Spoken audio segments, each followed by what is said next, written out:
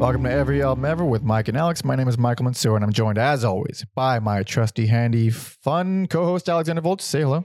Hello, this is coming off Japanese WrestleMania, Wrestle Kingdom, so I'm... Is that real? Yeah. It sounds like you made it up. I can't believe it's real. No, Wrestle Kingdom. All right. This is Every Album Ever, the podcast. We listen to every single album in the world, one artist at a time. That's a whole new discography per episode. And today, we'll be discussing every album by... Or I should say, I will be discussing every album by Bad Brains. Yeah! That's a perfect HR. Thank you. From where I'm sitting. I'm trying to not be loud, and it's impossible to not be loud. We're in a garage. We got to be quiet in here. You're right. You know what? Fuck everybody else. You're right. Bad Brains. This was the winner of our second poll that took us 6 months to do an episode on, because let's be honest, this is going to be a long episode. And if you're watching this, you can probably see that I'm guessing 2 hours. Bad Brains. So our Patreon members, our lovely patronizers who support us and give us everything that we need, they vote. You get to vote on polls, and this is one of them. I forgot who it beat. I think it beat someone I wanted to win more, even though this is really one of my favorite bands of all time and has been since I was a kid. But also, you've been dreading this. I've also been dreading it, and we're going to talk all about it. All right. Bad Brains. The few bands I have more to say about. This one goes so deep into my childhood. I was single digits when I discovered the Bad Brains, and they have been with me for a very long time. Does that mean I like everything they do? No, it doesn't mean I don't like. That doesn't mean I like everything they do. In fact, there's so much about them that I hate, even though I love them so much. I don't know anything about your experience. Have you heard anything at all? Yes. Okay. Come on. I'm just asking. I know some things like you. I look like someone who listened to DRI, but I didn't before the podcast. Fair enough. Yeah. So yeah, I've heard three to four albums. Sounds all right. Usually it's the three that people have heard. It's not the three you're thinking of. That's insane to me that it's not the three, because there really is the three. There's nine total, but there really is the three. Yes. And yeah, they got the classic. They're classics. They're beloved. Yeah. I love them. Mike loves them. Yep. You probably love them. And then there's a lot of stuff in the middle at the end that's all over the map. And that's why we do this stupid podcast, so we can talk, so someone can talk about them. Honestly, it wasn't fun, but I wasn't as miserable as I thought I was going to be. Same. And in fact, even the stuff that I really didn't like, I found myself enjoying the experience of it, because I started doing deep dives into the history of the band at the time, and it is some sad, dark stuff. I watched the documentary on HR. What is it called? Finding Joseph I. I didn't even know there was a. Neither did I. Yeah, I think there's a few docs on Bad Brains, but that one is focused solely on HR. And boy, is that a bummer of a movie. I love him even more now after that, even though, when you have a lot of experience with mentally ill people in your family and friends, all that stuff is like, oh, I don't want to be around that. Oh my God. It's just my uncle. It's just my fucking uncle again. Yeah. But it's also like there's this other kind of weird sympathy for, like, you can't hate a guy like that just because, like, exactly what's happening. It makes perfect sense. All his craziness and all his antics, even like the really fucked up violent stuff. Like, I still get it. I get it. It's fucking not his fault. I mean, it is, but it's not. It's just more sad than anything. And some of it's pretty creepy. Some of it's really creepy. I bet. But I don't even know where to begin with this band. First time hearing them. What is your roots? I think I've said this before, like, going from metal to punk. I always found that some punk was just like too poppy. Yeah. Like, I like the Ramones. Everyone likes the Ramones. You can't not like the Ramones. But it didn't like match what was sold to me. Or I felt like was the attitude, the nastiness. And then Bad Brains were one of the first bands where I was like, oh, this makes sense. This is what I think punk rock should be in my head. Because they basically invented hardcore. I mean, you can also make the argument that the Germans were also one of those, and then Middle Class is another band that I think their Out of Vogue single was like, oh, it's super fast. It's one of the first hardcore records. But in terms of coining the term mosh, which Bad Brains did by accident, the way HR moved on stage, the insane shit they're doing, standing backflips and landing perfectly in time with the end of a song, the unmatched energy and aggression, and then of course the speed. They really invented hardcore, and that's why they are the best hardcore band. And I've always felt that, like, I'm a huge hardcore punk fan, as we all know, but they were the best. And let me say, as an adult and doing this podcast for what feels like an eternity now, like the songwriting for Bad Brains at their peak is kind of unmatched for me. It's incredible. And there's a lot of punk, really, really, really good punk bands that you can cite. Even they're not really peers, but also from DC, like Minor Threat. Check out that episode where you listen to their songs, and they're simple, but they're such really hooky and unique, just simple chord changes. Like, no one's written that song before. It's just 4 chords, but no one's done that. And it's a great really good songwriting, even though it's really stripped down. Even something as good as a Minor Threat, it's like, still wasn't Bad Brains. Bad Brains just had everything. Bad Brains, compared to like Minor Threat. Minor Threat's is like aggression to me. Bad Brains, you get the aggression with moments of creativity, and not that like Minor Threat isn't creative, right? But you're sitting there listening to these riffs, and you're just like, there's a maturity to them. Well, they were older for one, and they're all accomplished musicians. They're all insanely talented. Yeah, I didn't know they had like a fusion jazz background. Yeah, they were all like really, really good. And I don't remember what doc it was. It might have been the American Hardcore doc, where Ian Mackay was like, I don't know if he was there. They were hanging out with them. That's the whole point. I don't know exactly what it was, but obviously the Minor Threat kids are super young, and they're like, these are our fucking idols. Like, oh my God. So they're jamming out or something. And they're like, this fucking sounds shitty. It's shitty amp, whatever, shitty. And then fucking Daryl and Dr. No, they take the instruments and they make it sound amazing because they're just incredible musicians. So they can it's like, oh, it wasn't the instruments, it was the musicians. Because that's what it was. Because they were just better than everyone. They're full on shredders. Yeah. And then you couple that with actual good songwriting, and then you couple that with the most insane and I dare say inspiring frontman ever. Just the personality of it is just unlike it created the whole scene essentially. Yeah.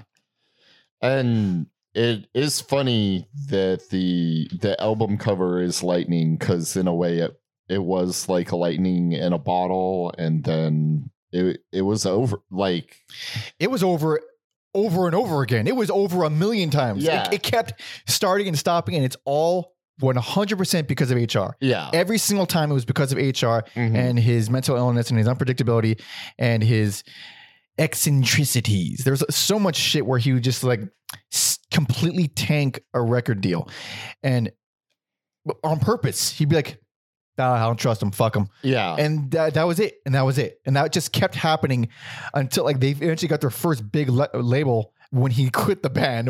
Like, that's when it happened, is when he wasn't there. And then there's all kinds of drama that happened in between that. We'll get into all that. But I discovered old Bad Brains at the ripe age of 9 years old. Really kind of poetically, I was in Liverpool visiting family, which is where HR was born, when I found them on Matt Hoppin's Pro BMX. Hell yeah. They also had like Agent Orange on there. Had a bunch of other punk bands that I heard for the first time. But I got into Agent Orange maybe when I was like 11 or 12, I think 11. But Bad Brains happened immediately. That's the one where like we heard the song Band in DC, and we're like, oh, we're all into this now. Yeah. Like, this is just what it's gonna be like. And goddamn, I mean, even for like a few years, I thought, I was like, man, I don't remember white guys sounding this cool, and I was right. They never. It's true. They were definitely never not sound that cool. Never did. But so I've been a fan for a long time, and so many of these albums I deliberately didn't listen to because, well, if you heard the podcast, you already know this. But if you haven't, I hate reggae. All right, I don't like reggae. I don't. Never really liked reggae, and I especially don't now. And there is, I mean, that is half of the band is just reggae songs, and that's always what it's been. Yes. Yeah, I think much like their punk rock songs. Well, no, that's not true. I was surprised by some things towards the end, and I'll get into that. But I would agree they probably lean into that too hard at a certain.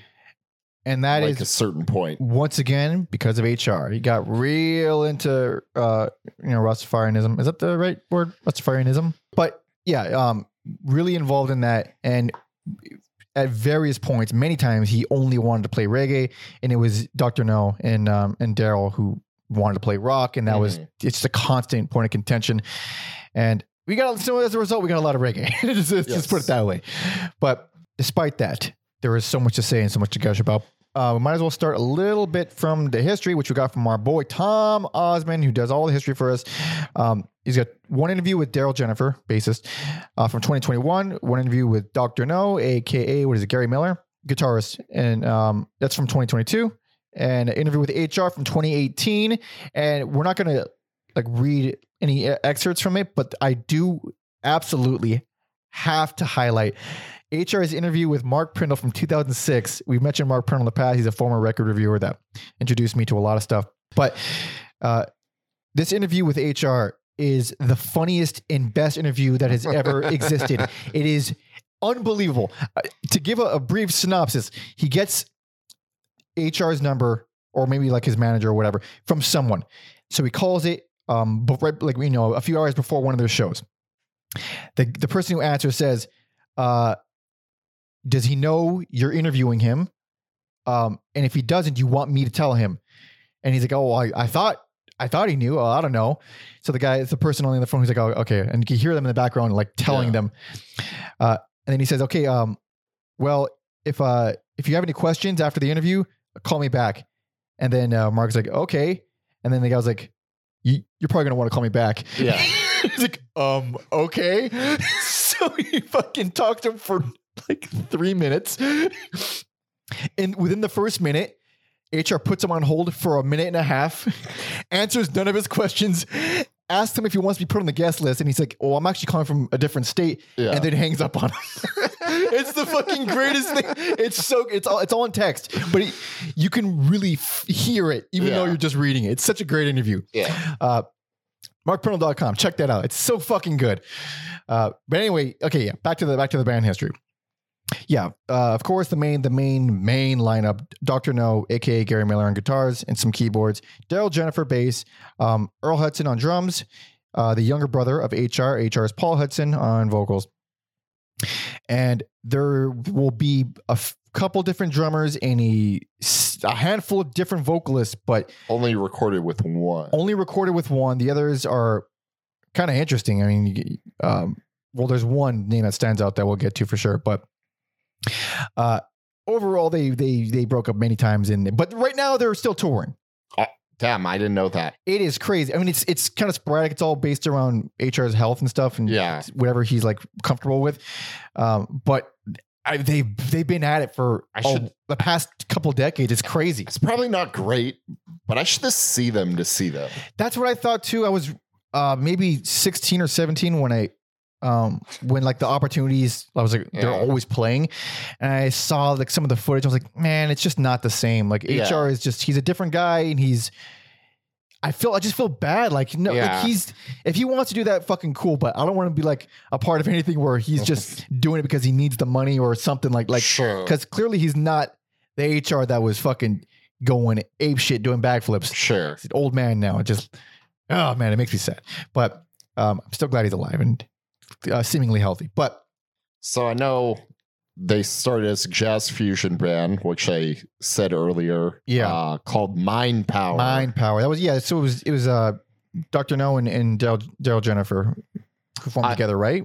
Just them two. I believe so. I like that name. It sounds almost like a super villain or Dr. No. Was Mind Power. Oh, Mind Power. Yeah. I was going to say Del Jennifer is not a great super villain name. I'm surprised. No, he's not.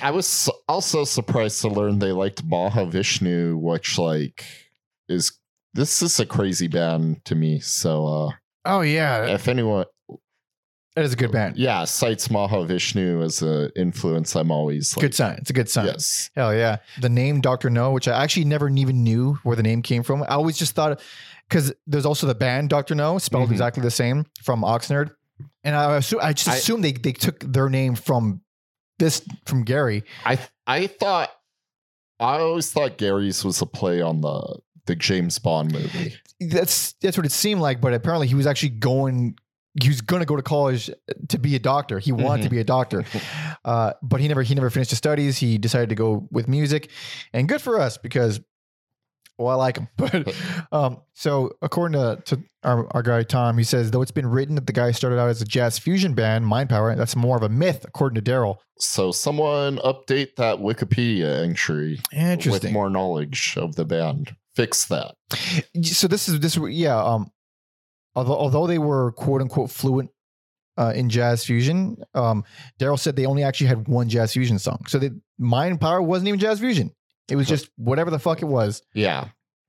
But Daryl was introduced to the Ramones and the Damned, and because of that, because he was so good, because they were all so good, he didn't hear that as fast the way everyone else in the world heard it as fast, which I think is pretty funny. Because, I mean, obviously you go back to them now, they're not fast at all, but in the minds of, 70s people. Also, yeah, if you have any kind of background in jazz, there are some blazing fast jazz songs. Oh yeah. So I could see how if you're fluent in that you just hear it as exactly something that sounds good. Apparently seeing the reggae movie Rockers was an important thing, according to Daryl. Says that they realized that their PMA, that's a recurring theme here, positive mental attitude. PMA lyrical themes were actually Rastafari, I think is how you pronounce it. That's a safe bet. As a result, Bad Brains were US reggae, says Daryl. You can't tell me one American reggae band besides this band. So for us, we're that band. Are they, honestly, and we're not counting fucking Sublime, are they the only US reggae band? I mean, at the time? At the time, yeah. Yeah, I think that's fair to say. And it's kind of crazy how white guys in the UK, like the Police, were hip to doing it. But in America, I can't really think of an American band. Yeah, like I said briefly, HR was born in Liverpool because his dad was part of the Air Force. Then they quickly moved to DC after that. And that's where they grew up. Well, they also, I think when Earl and HR were young, they spent a year, maybe a little bit longer in Jamaica growing up without their parents. Like the mom just all right, I'm leaving. Dang, that's crazy. It is, according to HR, he said, they were leaving, and he said to his mom, I don't want to go. I don't want to leave. She's like, okay, you could stay, but I'm going to leave, and I'll come back later. And he didn't think she was serious, and then she fucking took off. I see where he gets the mental illness from. It was pretty rough. It's pretty, and even in the doc, he was like, "That was devastating. It sucked." So this is according to HR. He says, "I was born in Liverpool, England, and raised in different parts of the U.S. My father was in the Air Force, and I spent most of my time in Washington D.C. After the age of 16, in '79, the Bad Brains did our first New York show at CBGB's. We'd been bouncing around playing music since '77 and doing backyard and basement parties at the house that we lived in on Bay Way in Maryland." They were. Well, the biggest thing to come out of the DC scene, they weren't even really a part of the DC hardcore scene. I don't remember where I saw it, but it might be a quote later on in here where they talk about obviously Minor Threat stuff and how they weren't even peers with them.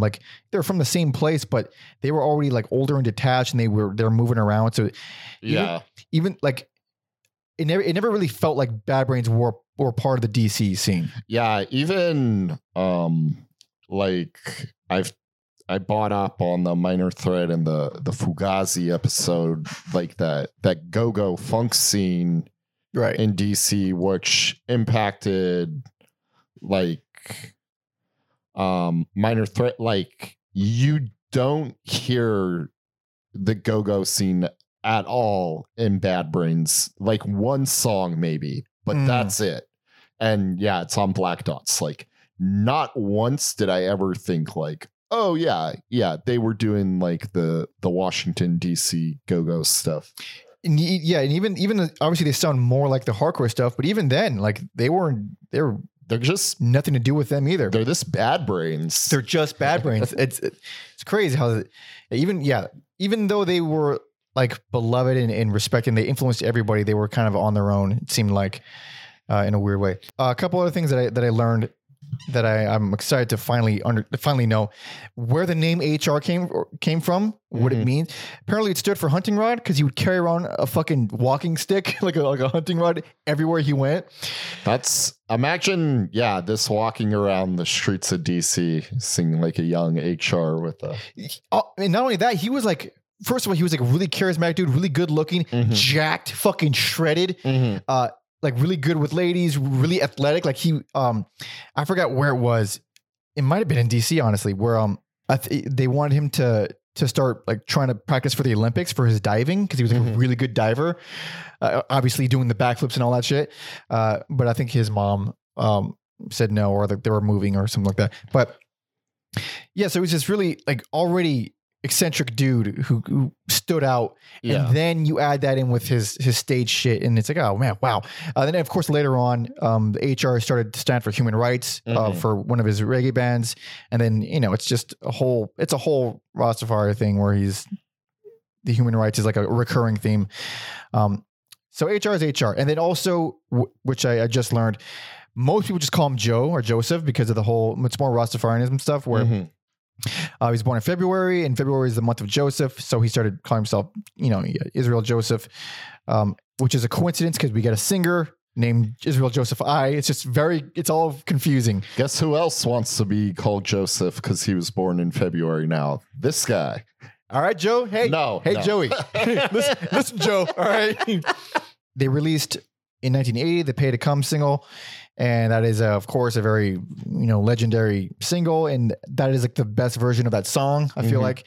And it was like the fastest thing around. I mean, it was 80. There was some fast stuff, but it was like, oh shit. It was notably more aggressive and faster. Like, again, it was that single in Middle Class is Out of Vogue that were like the fastest things out of 1980. Although Middle Class might have been earlier. You know what? I want to find out right now. No, Out of Vogue was 79. Huh. Holy shit. Out of Vogue did predate it. Wish this nice short discography. Oh yeah, Middle Class is a very, very brushed over band, even though they were hugely influential. But that's kind of the East and West Coast thing all over again. They were from Orange County, which is like big spot for punk, and then DC was the other big spot for punk.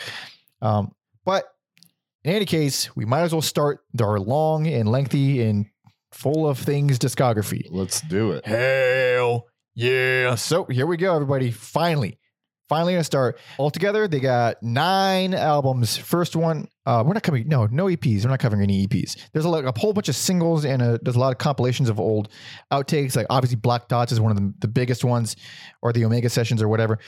We're not covering any of that because it's a lot of repeats and it's just old versions of songs that we all get within the first couple albums.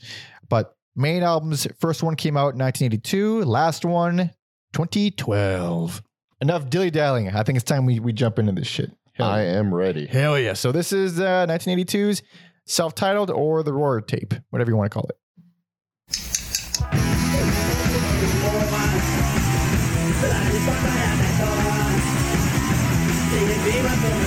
Turn it up one. One more. Yeah. It's still, you don't get those kind of like harmonies in a lot of like hardcore. Extremely melodic vocals that are insane. Yes.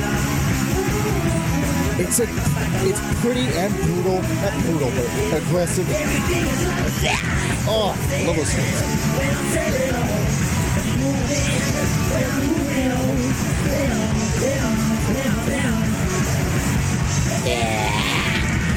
Also, like really, really creative vocal lines, like legitimately brilliant vocal lines, and then a great guitar solo. Sloppy, sure. But it fits. It fits. It's not headphone first.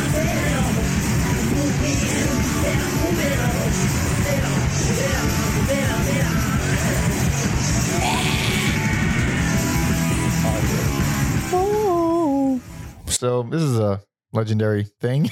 Yeah, and obviously they're best. I disagree 100%. Really? It's a great album. It is also it is the most disrupted by the reggae songs in all of them. It works. It works for me on here. I like the division of keeping them separate.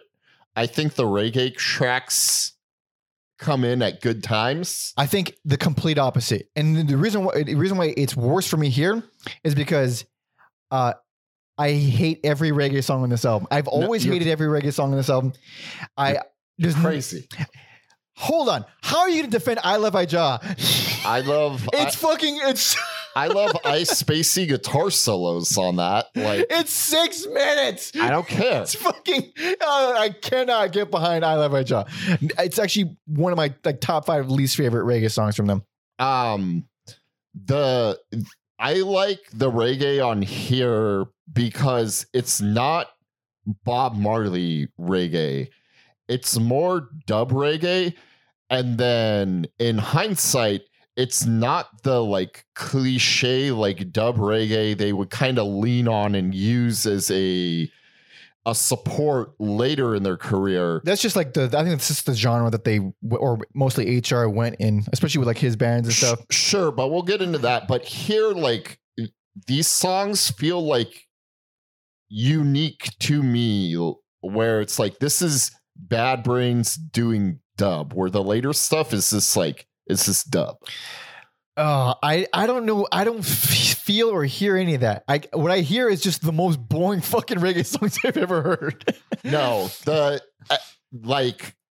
I think it's like some of their best reggae songs on here. So that is decidedly a line in the sand. Yeah. If you're fine with these reggae songs, this is probably your best. If you hate them, like I do, this is an extremely uneven and badly paced album. Even though the songs in between are their actual best songs. Yeah, it's just, they know to keep them separate. And then the punk stuff, like I was saying earlier, is just so unique and creative. It's unmatched. It's incredible. And it's just like, I feel like after this, it's this thing of like rehashing songs or doing something totally different, which I also like, but then it's just like, this is an anomaly pretty much. How so? Just because, is it because it's the first actual official release of these songs? Yeah, in that sense. And then like every album they do after this is just like, there isn't another album like this. No, there isn't. And especially with the way it sounds, it has a pretty rough kind of muffled production that has become almost iconic, like the way the songs sound. And a lot of these songs this is like the optimal version of a lot of them. Not all of them. I don't think all of them. Oh, but I'm excited to hear this. Like this version of Sailing On is like, you can't fuck with this version of Sailing On. You can't fuck with this version of Band DC. It's like, it's something truly perfect about this version of it. Also, this version of FEK. I think I like the other version better. There's technically 2 other versions, but I like this one the best. I like it. Also, FEK, fantastic song. It's one of the first songs to show off a little bit more intricate guitar work. Like totally different. You're not going to hear guitars like that in any hardcore. Yeah, it's very rare. But also, that chorus, let's not pretend that's not... it's not just Let's Groove by Earth, Wind and Fire. I'm going to pretend it's not. I didn't hear it. Dun, dun, dun, dun, dun, dun. Come on. I don't care. It's fantastic. No, I didn't say it was bad. It's fantastic. In fact, Let's Groove is fucking awesome. I don't know. Hell yeah, it is. Put on that some bitch. Let's Groove? Oh, shit. No. I meant like...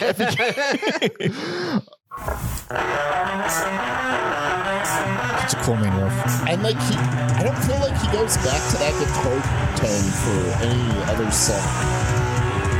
Yeah, there's a lot of chorus on it. Sometimes there's a lot of chorus on some other stuff, but it doesn't sound like this.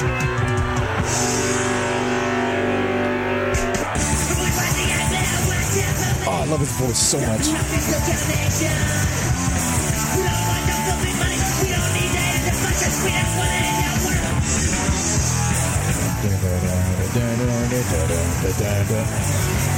Yeah, that's my favorite version of the song. It's the same exact notes as Let's Groove, but I like the other version more because I think it ranks up the chaos and intensity more. But what was I saying? So this album was released on Roar, which is a cassette only label, and that's how it was. That's how everybody got it. It was just the yellow tape. I think that's another thing they call it. That's another name it went by because it fucking blew minds. But every hardcore song on this album is one of the best hardcore songs ever made. There you go. Just simply put, like if you're in the mood, if you hate the reggae songs and you're in the mood to skip songs, this is fantastic. If you're going to sit through all of it and you don't like reggae, it is insanely badly paced. It is it's disruptively paced. I totally disagree. The back and forth works for me. I think the back and forth can work, and they have made it work before, but it always feels like they never settled on a formula for it. To the very end. It's like they didn't really ever like, okay, we're gonna do 3 songs in a reggae and then 2 songs in a reggae. It's always like, this album we're gonna put fucking 3 reggae songs in a row, and this one there's gonna be 1 in the entire album. Yeah, it's like it always seems kind of random, but which is I guess is not a bad thing. But so this also has, a ton of their most famous. Every song that people know from Bad Brains is pulled not just from this, but this version, including Attitude. And I think this is the best version of Attitude as well. And then, maybe I jump back and forth, but probably most people's first introduction to PMA on that. Song. Yep. I like how Big Takeover starts off the same as a Pink Floyd song. I always thought that was which one funny. Oh, Astronomy Domini. There we go. Oh, that's right. It's almost identical. Astronomy Domini, whereas the dun dun dun dun. Yeah. That's interesting. Big Takeover is one of the best songs, easily by far. This isn't my favorite version of it, and I don't like it this late in an album because of how intense it is and how. But then again, this album is just kind of special in its own way. Like you don't want it to start with anything but Sailing On.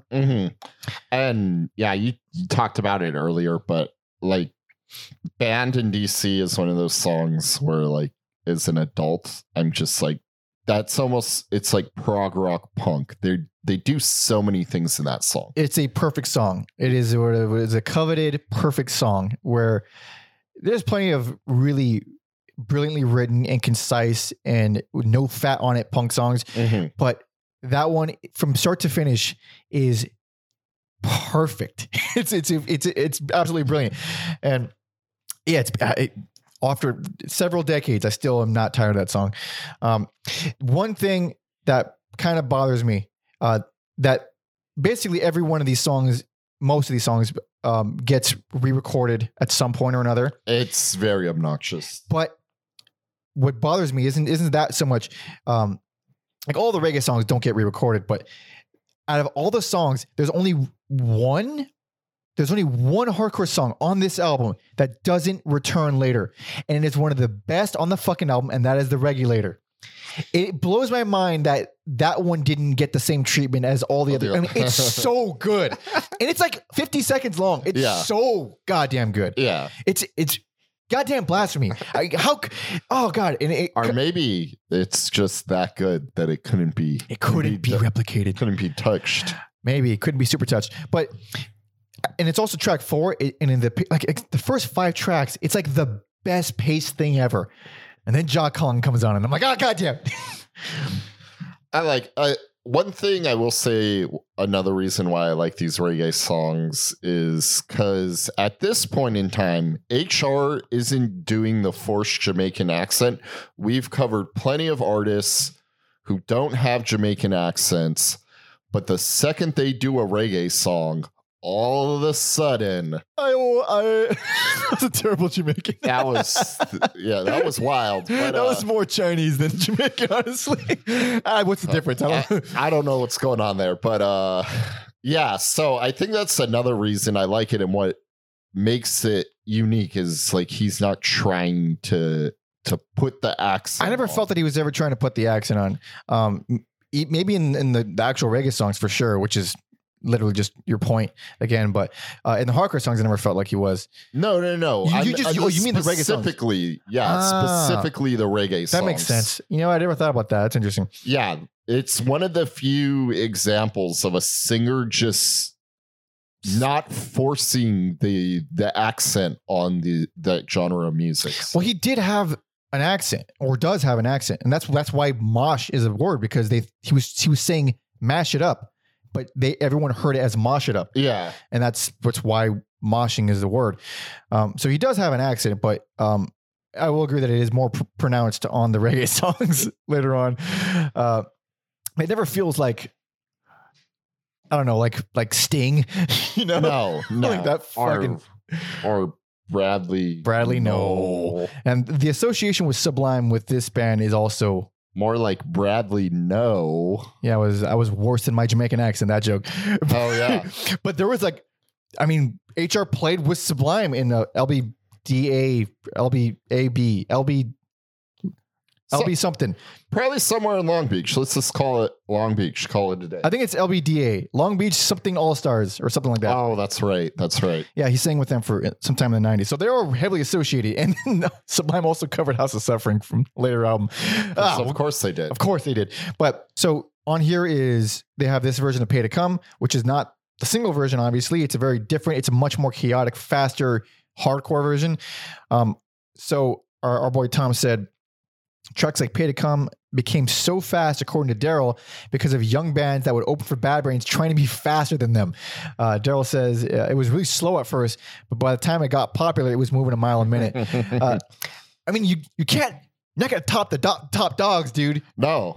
Especially when they can actually play. Like, they're a lot better than you, like, technically. Yeah, you don't stand a chance. This is kind of what I was saying earlier about them in the hardcore DC scene. Tom said, though the band was hugely influential in the hardcore DC scene, the band quickly found themselves to be spiritually distanced from the bands they were influencing.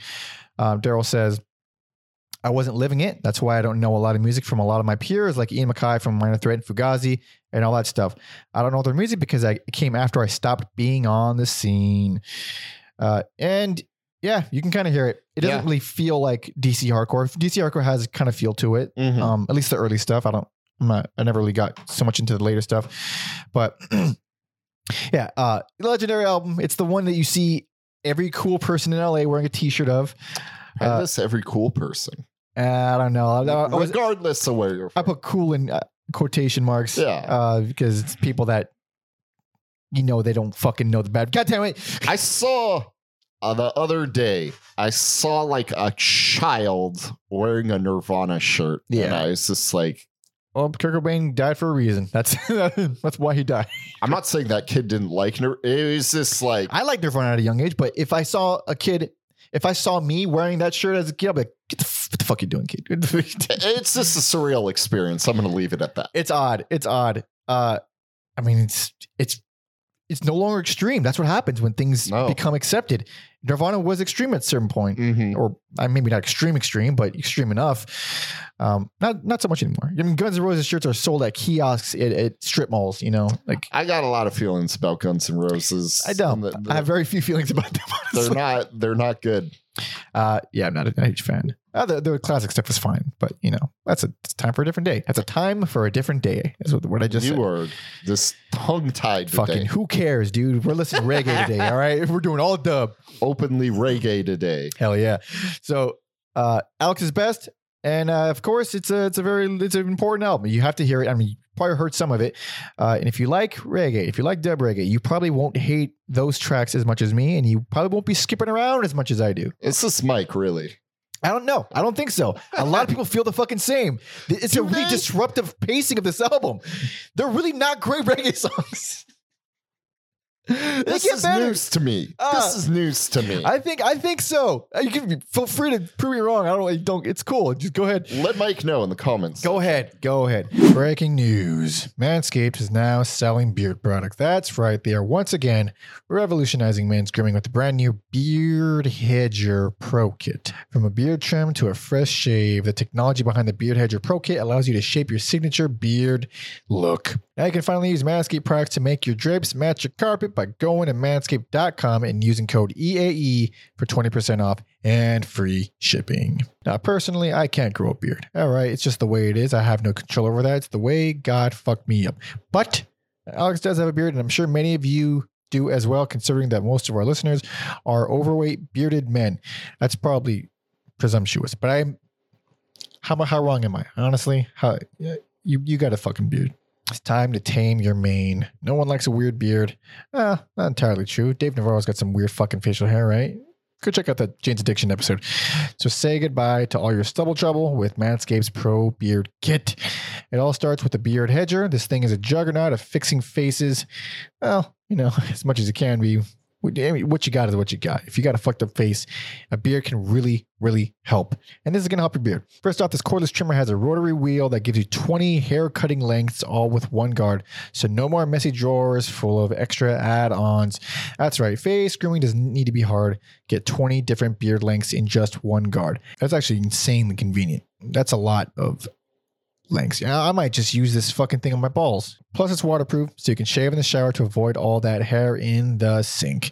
I'm sure you've had plenty of practice with shaving your nuts in there too. The titanium coated T-blade is tough on hair, but smooth on your face, leading to single stroke efficiency that brings satisfaction one stroke at a time. Ayo. Pro Kit doesn't end there though. They have crafted 4 dermatologist tested formulations for your post-trim care. First, there's the beard shampoo and conditioner. You need to remember all your hair is different. Okay? Your beard hair is more coarse and easier to damage than the hair on your head. That's why the kit has made shampoo and conditioner specially designed to moisturize, reduce ingrown hairs, replace natural oils, and promote beard health. Next, the kit has Manscaped's beard oil, an essential piece for your main facial accessory. No one wants a guy whose beard is brittle and dry or patchy. The oil relieves dryness both on the beard and the skin beneath while adding a little shimmer and shine, making you look extra fine. Cap off the kit with a beard balm, a pomade that shapes, styles, moisturizes, and tames for a sculpted look to attract any fallows or dames. The Pro Beard Kit also comes with 3 free gifts, a beard brush, comb, and scissors to ensure your beard is ready to impress. So get 20% off and free shipping with code EAE at manscaped.com. That's 20% off with free shipping at manscaped.com using the code EAE. Manscaped Beard Hedger, 1 stroke, 1 guard, 20 lengths. That's a whole bunch of shit for your face. Do it, get it. And by the way, if you don't got a beard, just like me, old clean shaven Mike, then fuck with the Lawnmower 4.0 and shave your balls. All right. Let's just get it in there. All right. Okay. All right. Back to the show. But we got plenty more. Yes. And this next one is their first album. They got fucking Rick Ocasek from the Cars to be a part of this and produce this. And there's a lot of confusion with this. There are 2 different versions. Most people don't know this, I don't think. You didn't know this, right? Okay. I did know it. I remember my friends telling me when I was younger, but I hadn't revisited in so long that at the time I thought it was just a track order issue. Then you informed me and we'll get into it. There's a huge problem with this next album. There's 2 different versions.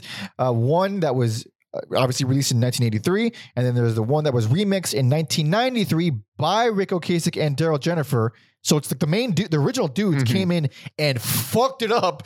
They fucking George Lucas'd it. It's insane. And I have so many mixed feelings about how it all came out. But the point is, the main version you'll find on streaming is the 1993 remix. The AKA special edition. The special edition. It's the version you'll get on CD. It's every reissue. It is the only version you can find, basically. They've never put out the original. They locked it in the Disney Vault. Pretty much. And the original, which is really, really different. That one, you could find it on Bad Brains' official YouTube channel. They have a playlist. I would think if it's on there, I don't know. Feel like they should have. I don't know what the actual technical or the legalities of it. I don't know who owns the rights or if they literally can't reissue it. I don't know what the deal is, but we're going to get into it. It's on their YouTube channel, except one track is fucked up on their playlist. I think it's the Meek is fucked up. So you still have to seek out like of the real version of that song. You got to search around. It's a pain in the ass. But right now we're going to play the opening track from the original 1983 version. This is 1983's Rock for Light.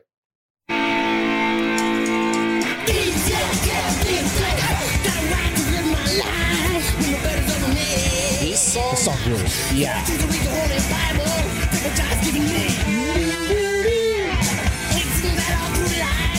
I hate that these songs are like kind of in this mess of like a release, because there are some like some of the best songs, 100%. Yeah. And this section alone. It's also this is the better produced version, and this production isn't that great. Let me soak those lies and hold on to your faith. No matter how, there won't be no space. Let loose of those lies and hold on to your faith.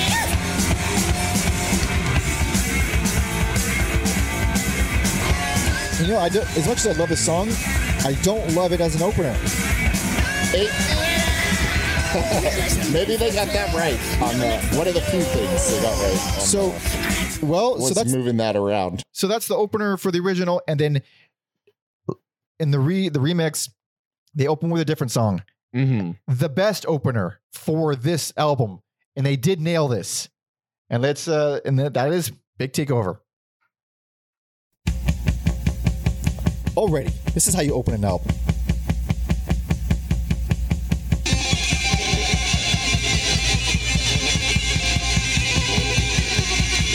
It's like the song was made to be an opener. Yeah. Pink Floyd knew that. They sure did. Yeah. Syd Barrett, also schizophrenic. There you go.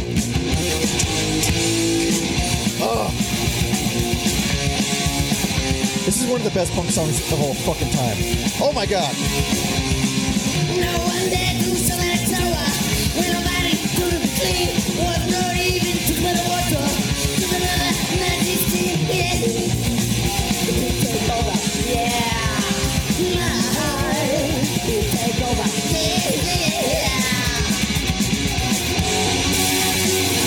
Yeah, I don't think I'll ever get tired of these songs.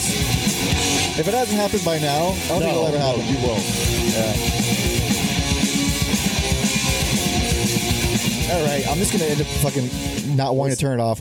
So best, and this is such a crazy, complicated best, and simply put, between the two versions, which I'll talk about all the fucking intricacies of the differences and all that, there is no better collection of all of their best songs ever on one package than this, hands down. Every one of their great songs is on here. I don't like certain versions that we heard. I get that 100%. Before. I get that. So there's a whole bunch. There's several reasons I gave this best. So the main difference is the biggest fucking difference.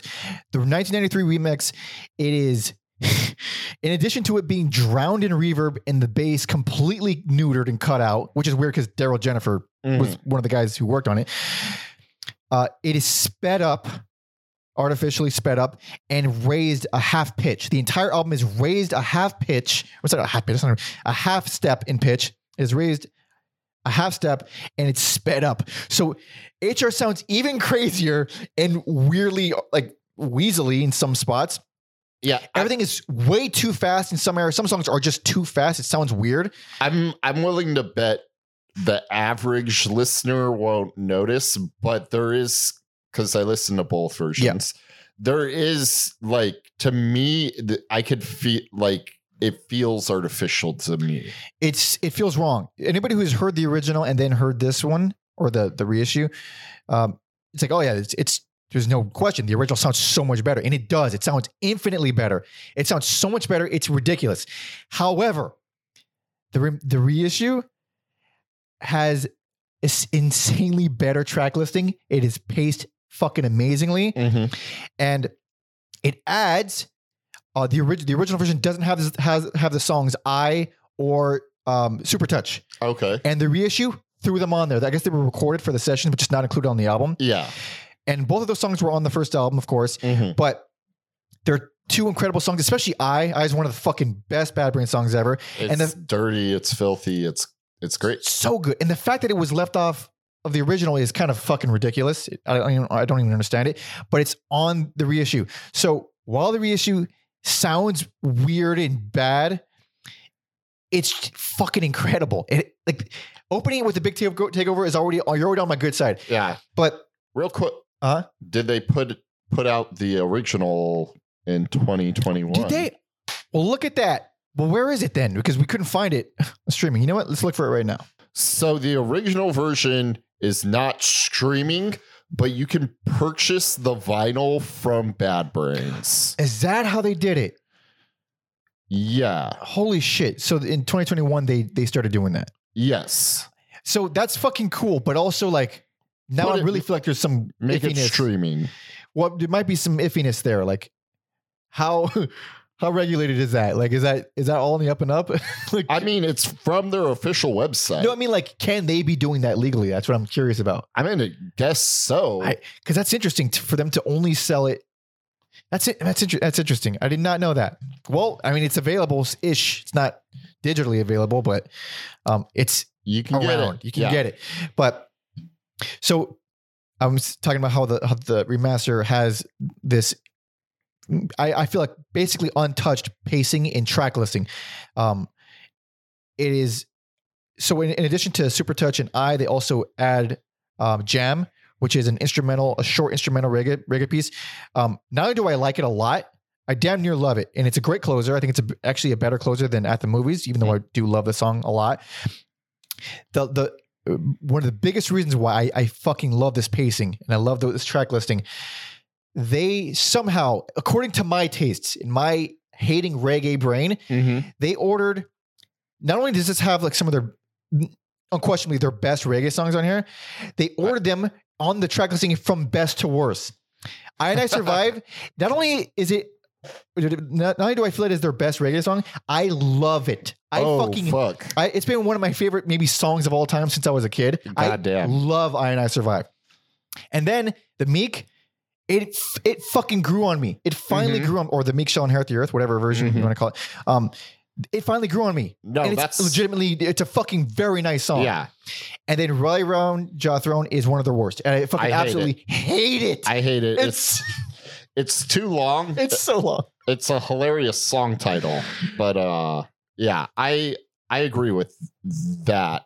That one's rough. And even though it has a really kind of unhinged vocal performance, and I kind of like what he's doing vocally, he's just going ape shit. The song, I can't stand the fucking song. But that's also track 15. It's already deep in the album. There's already been literally 14 of their best fucking songs before that. And then after that, I mean, you're closing it with another 5 of their greatest songs. Like everything on here is like the best thing they've ever done. And it's not like, and again, I'm talking about the reissue. These aren't the best versions by any means. Like this version of Band DC, the remastered version, is the worst version of it for sure. It's the same with Attitude. It's the worst version of it. But other ones like I is kind of wonky. I do like the original more, but it's still a good version. This version of Big Takeover is fucking phenomenal. Fuck, where's my train of thought? I lost it. God damn it.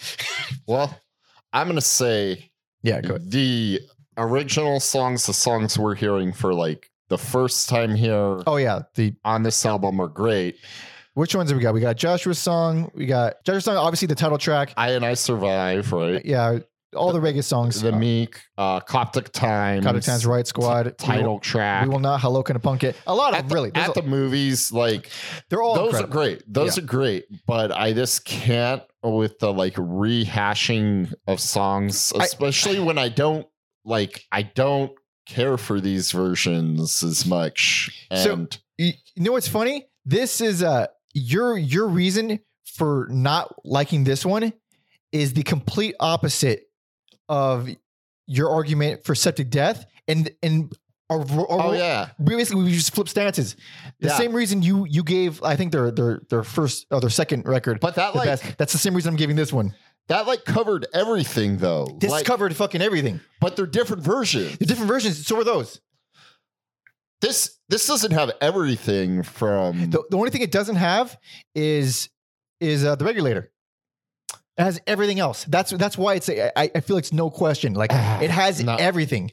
It has these it songs don't hit the same. Oh, I feel like they do. Well, they don't. They don't. The original songs do for sure. I like the original songs a lot on here. Obviously, if you like that first album, this is a like must listen. For sure, but it's also like bittersweet because if it was the production of the original version with the track listing of the reissue, I would still give it best, but I would be way more enthusiastic about it. Oh, for sure. Like, That's a whole different story. It'd be perfect, but it's not perfect. Life isn't perfect. Things get messy. They fuck up the fucking sound quality of it for some reason. They remove songs of the original. It's messy. So combining both versions, you get one album that has everything, but with a bunch of asterisks next to it. But having said that, there is one exception. One song exception, and that of course is I and I Survive. I think the reissue version actually sounds way better than the original. Oh shit. Okay. And I didn't even want to believe it. I couldn't believe how much better it sounds. Like the original sounds like a standard dub reggae song. The reissue really highlights the piano in the song, and it's still a reggae song, of course, but it feels way more ballady. Yes. And it's beautiful. I think it's a great track 5 song. Like it slows it down at the perfect pace. And then of course it follows it up with Bandy C, which is, if you want to bring the energy back up after slowing things down, that is the song to do it.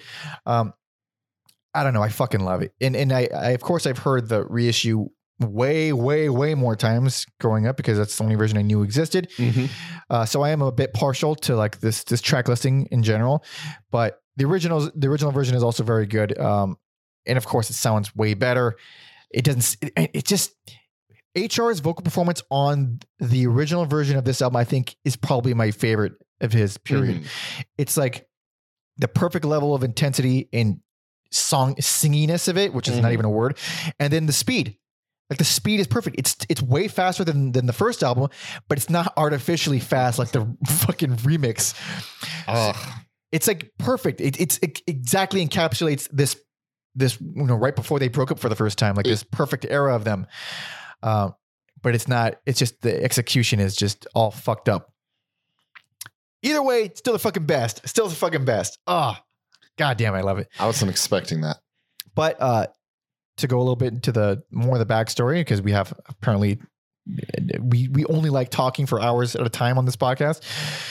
I think Dr. No said that the beautiful thing when he in terms of working with Rick Ocasek on this one, he said the beautiful thing about us is that we didn't have to really follow a format or anything. We just did what we did, and Rick didn't try to change us. He just told us to be ourselves and to do what we did best. He died on my birthday. He's a beautiful soul. I miss him. God Oh man, damn, that's fucking sad. damn. What a beautiful bromance between those two. I know.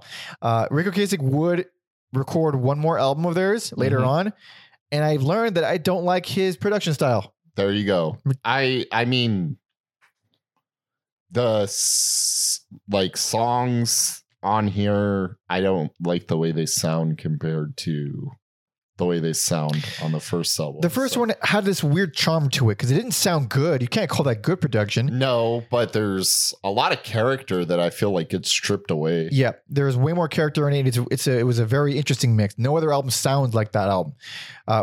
This one, I think overall I could say generally, that first album has the quality and the character, like you just said, of the songs, and it sounds way better. The performances on Rock for Light, I think, are unmatched. Like the way they went in there and played those songs is significantly better.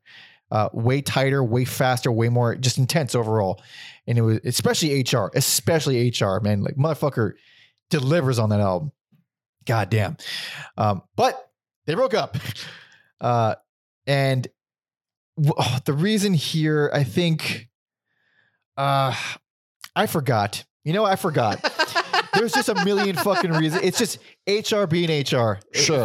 I think chalk it up to that. safe to say it's usually HR doing that. But he started putting out solo records around this time as Human Rights. Mm-hmm. He had his own band, and of course, it's all very, very, very reggae. And they got back together, and I forget the actual details of why, but I think they were, or who did it rather. Someone said, "Can you guys play this show?" They offered them a show. HR decided to be on board, and then in preparation for the show, they wrote this next album. That is fucking nuts. Absolutely crazy. And well, there's plenty to talk about. This is still an album that people like to talk about, and we go and talk about it. Hell yeah. Hell yeah. So this is 1986's Eye Against Eye.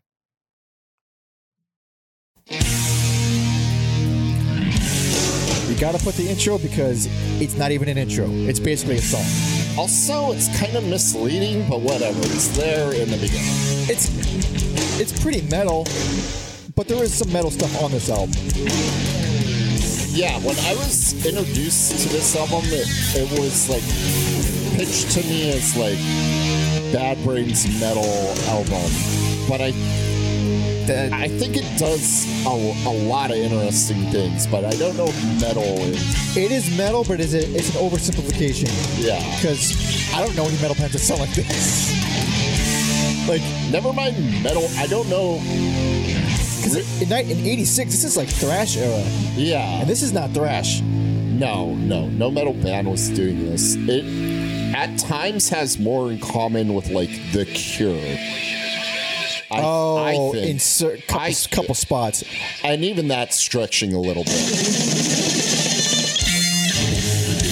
So this song is actually an old Bad Brains song. I guess this song went way back. And they finally recorded it. Yep. Which is why this song is so unusual compared to the rest. And it is. It's so much punkier than the rest. Also faster. Oh, I love his voice in this song.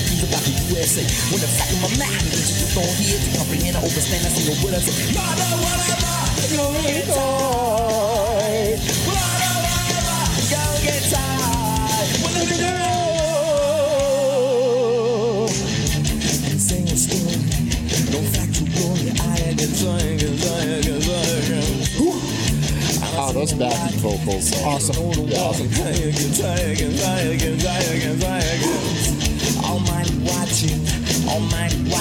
I want to get to his fucking vocal performance on this next section. So good. Yeah.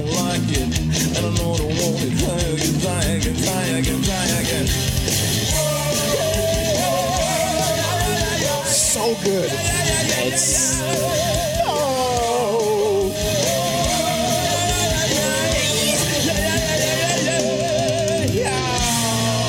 and then the song changes yet again. We're gonna listen to the whole fucking song because this is like a rare song in their entire discography because it just goes from section to section and it doesn't repeat anything. Yeah. Personal favorite. Yeah. I'm ashamed to admit this. Like I listened to it when I was younger and I've neglected it. I haven't listened to it in a long time. And I feel so stupid because now like it feels so unique. Yeah. And it hits differently as an adult. And I don't think younger me could have appreciated it. Like if you're here for like speed and anger, like this isn't exactly it. But if you want to get on board for some like interesting 80s production, it is certainly produced like the 80s. Yeah. And a band that's making some bold choices that I think for the most part pays off. Yeah. Like it's so weird. Like they just, again, and they would never make an album like this. It's like they just do the one thing and then it's over. It's over. So I didn't even mention at the top, I mentioned that I love HR, but I didn't really mention how much I love HR. Like he's literally one of my top 5 favorite singers of all time. Like I've loved HR since I was a kid. He's been like my favorite singer since forever. Yeah. And a lot of it is because of this album. this was my favorite growing up. I have so much fondness for these songs, even though a lot of it I think is a little dated. A lot of 80s hard rockness and metal to it. I think the like resurgence of some like 80s and synth type music has kind of retroactively made this not quite as dorky, for sure. Yeah, because I remember that was my thoughts about some of the songs when I was younger, and I would listen to it. I thought it was fine, but I didn't have this like fondness that I do now, where I'm just like, God damn, I like really admire like the choices they did, even if for someone personally it didn't pay off. Like this thing is a bold album. And there's really few like it. Like when I first heard, because like I guess the closest thing you can compare it to is like Living Color. And right, yeah. Living Color doesn't sound like this. No. Otherwise, I'd be a much bigger Living Color fan, I bet. Living Color has some good ass songs. Yeah, for sure, but very different thing. The first time I heard these songs, like, wasn't even on this album. It was their live album that came out maybe the following year, or maybe it was 85 that it came out. It's just called Live, I believe. I got that because my brother like threw it at me and he said, buy this or something like that. Yeah. I was pretty young, and I'd never heard, and a bunch of these songs were on there. Like most of these songs were on it, and I obviously only heard the early stuff. And I was like, I've never heard any, like, these are fucking amazing. This doesn't sound like Bad Brains, but it's like, it's kind of a new band, basically a new band. So when I finally got my hands on the actual album, this was all I listened to for a long, like, I'm going to say maybe 6th and 7th grade, maybe 7th grade. I would have my fucking CD player, my Walkman, and in school, I would just be bumping this like every fucking day. And even though I gushed all about the pacing of the reissue of Rock for Light, I think this is their actual best paced album. I agree. I only have issues with one song. I only have issues with one song as well. Which one's that? The last one. The last one. Return to Heaven. It's the only song I don't like. You could just turn it off. Yeah, and you're done. We're just in agreement. Dude, this album is fucking, like, really the way it balances the speed and intensity with legit, like, full ass ballads. It's so well done. Not to mention the most important point out of the entirety of this album. This is the only album without any reggae on it. Oh yeah, the only one. What we're talking about, the vocals and the sound of this, like, I listened to Sacred Love and I'm just like, man, they're like leaning into those flanger vocals, but it like works. Not quite flanger vocals. And I looked it up and it made me love the song even more. As you should. Yeah. Recorded while HR was in prison. So it's him doing it over the phone. And it just, I don't know. It's just a fucking doper song for some reason. It's a better song. It feels way more like a fucked up relationship kind of thing. It does, yeah. Because he's literally calling from jail. But this album was, along with the next one, was produced by Ron St. Germain, and it was his idea to do that. Like, it wasn't even HR's idea. Like, he got it was brilliant move. So they started recording this. HR got in trouble after the recording of this. Like, they were already in the middle of it. At a certain point, I'm like, he gets in trouble a lot. I don't need to. Lots of trouble. This time was for distributing weed, which isn't even a crime in a lot of states these days. Nor should it fucking ever be. But also, at least according to them and according to the doc I watched, it seemed a little bit foul. And I'm going to go ahead and take the side of the two brothers on this one instead of the police, because it seems like a little bit of a fuckery was done by the cops. Oh yeah. I mean, it was also the time period for it. It was perfect time period for it. Like 80s, two black guys. Fuck it. We're going to pin everything on them. I'm a white man who's almost 36. I'm not a narc. So I'm going to go with Bad Brains on this. I think the story was, they found some of his shit, I think, under a seat. It was Earl's car, his brother's car. So Earl had to go to jail too, because it was his car. But they found something under a seat, and then in court they lied and said it was way more, and that they found it like under the e-brake or something. So he definitely did something wrong, but they they fluffed it up. Yeah, and made it bigger than it was. So that happened after they're already recording this, and then he tells Ron St. Germain, he's like, "Oh yeah, I'd love to record this, but I gotta go to jail tomorrow." And like, what? So then they fucking set it up to where you can record it in jail. I don't think man. I don't think he wanted to do it, but I mean, you gotta do what you gotta do. Just for that, I mean, I love that it's just for one song. I think like a whole album, it would be too gimmicky, but Yeah, that, for sure. that one song, it fucking works. Not to mention the song comes on at a great point in the album. Yes. It's fucking awesome. So let's start talking about some of these songs because there aren't a lot of songs on here. House of Suffering. Fuck yeah. Fucks. It's just, it's great. It's unique. It's always stuck in my head. You get the 80s production. Yeah. Yeah. It's a seemingly kind of generic main riff, except it's I don't know what kind of fucking. It's seemingly like a kind of generic main riff, but it does so many weird proggy turns. Mm-hmm. Like after like the second chorus or something, or maybe it's the first chorus, instead of going right back into the verse, it does this weird dun dun dun dun dun dun dun dun. Like it's just thrown in there just to make it interesting. Not to mention one of HR's fucking greatest performances on that song. Just incredible. Reignition, another one of their fucking best songs ever. The remix to Ignition. Oh no, that's a different song. It could fool me. It's not the same thing. Okay, I'm just gonna do a little nitpick here. I do like the soft vocals with like the heavy guitar and drums, but I feel like if that snare just had a little bit more of like a pop. This production isn't that great. So I'll say for the drums, because man, I was like, oh man, if that's exact same song, but if the drums sounded like helmet drums, helmet drums are pretty snappy. About this production, the main, I mean, the fucking glaring thing is like the reverb all over everything, which is on the last album too, but here it feels more 80s. It feels more of the time. Yeah, and also HR's voice I think is mixed up way too loud, even though he sounds awesome. And if he didn't sound awesome, it would be a much bigger problem. Sure. But it is like really distracting when he's like, "Gah!" and it's just louder than everything.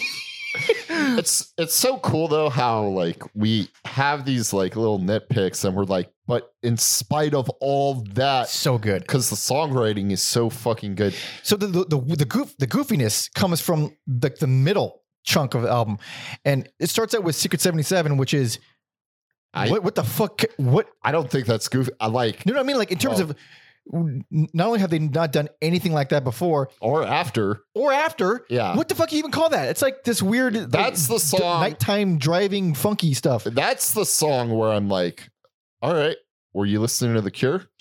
Fair enough. It's fucking very cool.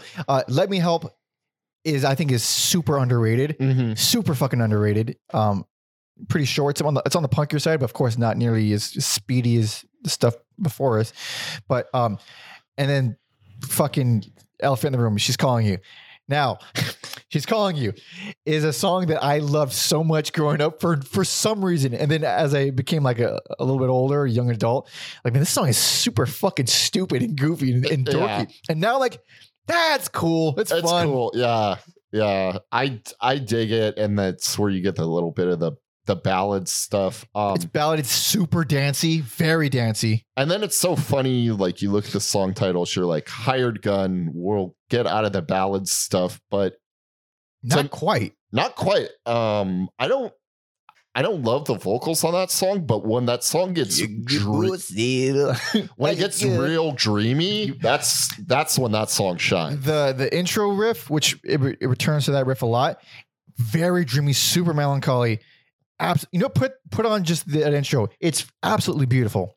Because it's not just the guitar. It's the bass is harmonizing with it in a very interesting way. Very 80s, yeah.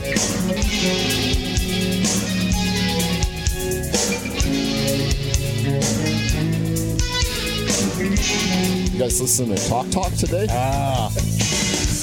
Not anymore. But. So yeah, it's probably one of the weaker songs, but it definitely has some great moments like that one. Also, is it that one?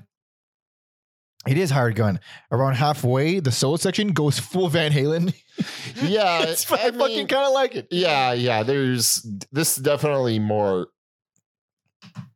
I don't even want to say heavy. It's heavy, but it's like punk heavy. It's not metal heavy. No. It's just its own. Like I'm a broken record. It's its fucking own thing, like everything else they do. Yeah, and because like arguably the heaviest song is Reignition, and it doesn't really.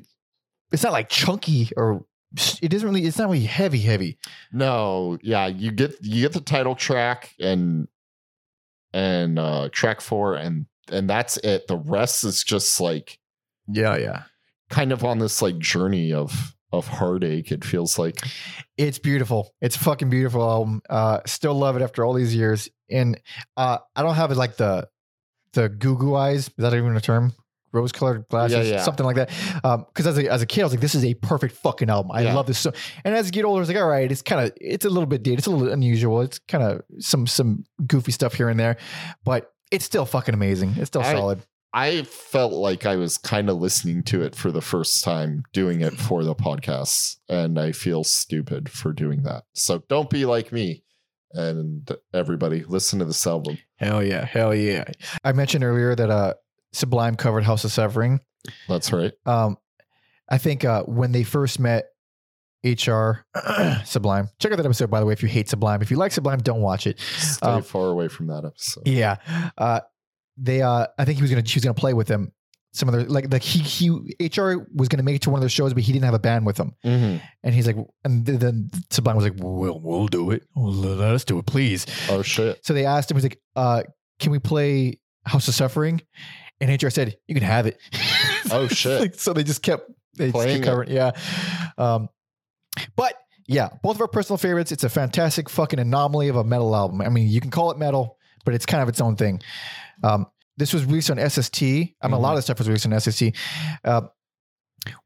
And Tom brings up the point. I wonder if they got paid for this, because I forgot that there was that whole scandal where they just didn't pay any of the bands. Which we covered that in our Black Flag episode. Probably, maybe we might have brushed over it. I don't think we. Oh shit! I don't think you even think I knew so much of it at that time.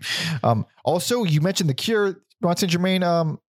Apparently, fucking did a little bit of Cure stuff, and Mick Jagger too. Yeah, and then I also bought up Living Colour. So I think this guy maybe was in tune with something around that time period. Yeah, Sonic Youth, Living Colour, The Cure, Mick Jagger. Interesting stuff. But he will be on this next record as well. Yes. And right here we have kind of the beginning of the end, or like the end of I don't know. It's a fucking, we have all the original. It's the last good album. It's the last good album. I you know what? That's maybe no. Toward the end, we kind of bring it back a little bit. All right, here we are. All right, 1989's Quickness. Great intro. Fucking Carl from Aqua Teen.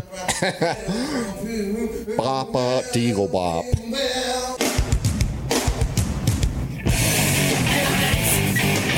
This song rules. Fucking come out swinging.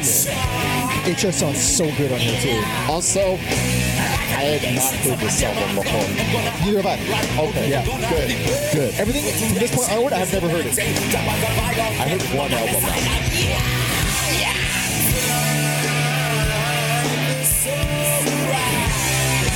I think this song might have been their first music video. Oh yeah. Also crazy, Earl is on the cover, but he doesn't play drums on it. He's credited on here, but he's not. I forgot. He's not on this album. Yeah. I forgot. Goddamn. Chromage drummer. We'll get to this album. This song is so underrated. I can't believe I've never heard this song. I think this album's kind of underrated. It's not bad. I didn't have friends that were like, I didn't know anyone who fucked with this album. Yeah, same. And yeah, it's kind of underrated. As I got older,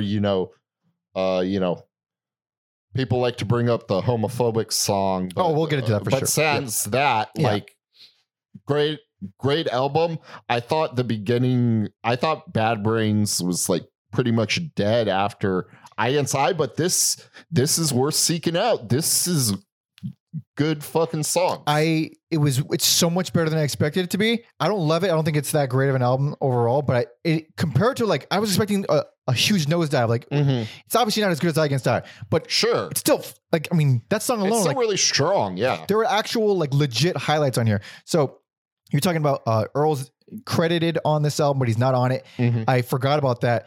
Yeah, he's on the cover. He's on the cover. He's credited. It's we see Cro-Mags, right? Yeah, the Mackie Jason.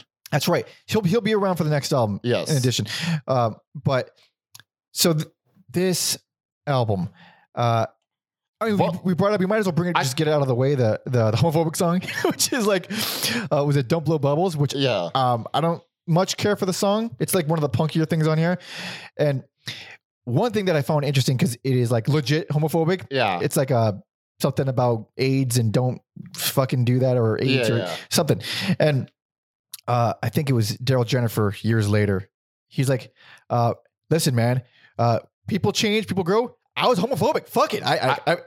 There's nothing else to say. I was going to bring up that quote too, because I think being realistic and this admitting what it was at the time 100% is way better than trying to act like you weren't. Dude, they were 4 black dudes from DC into Rastafarianism.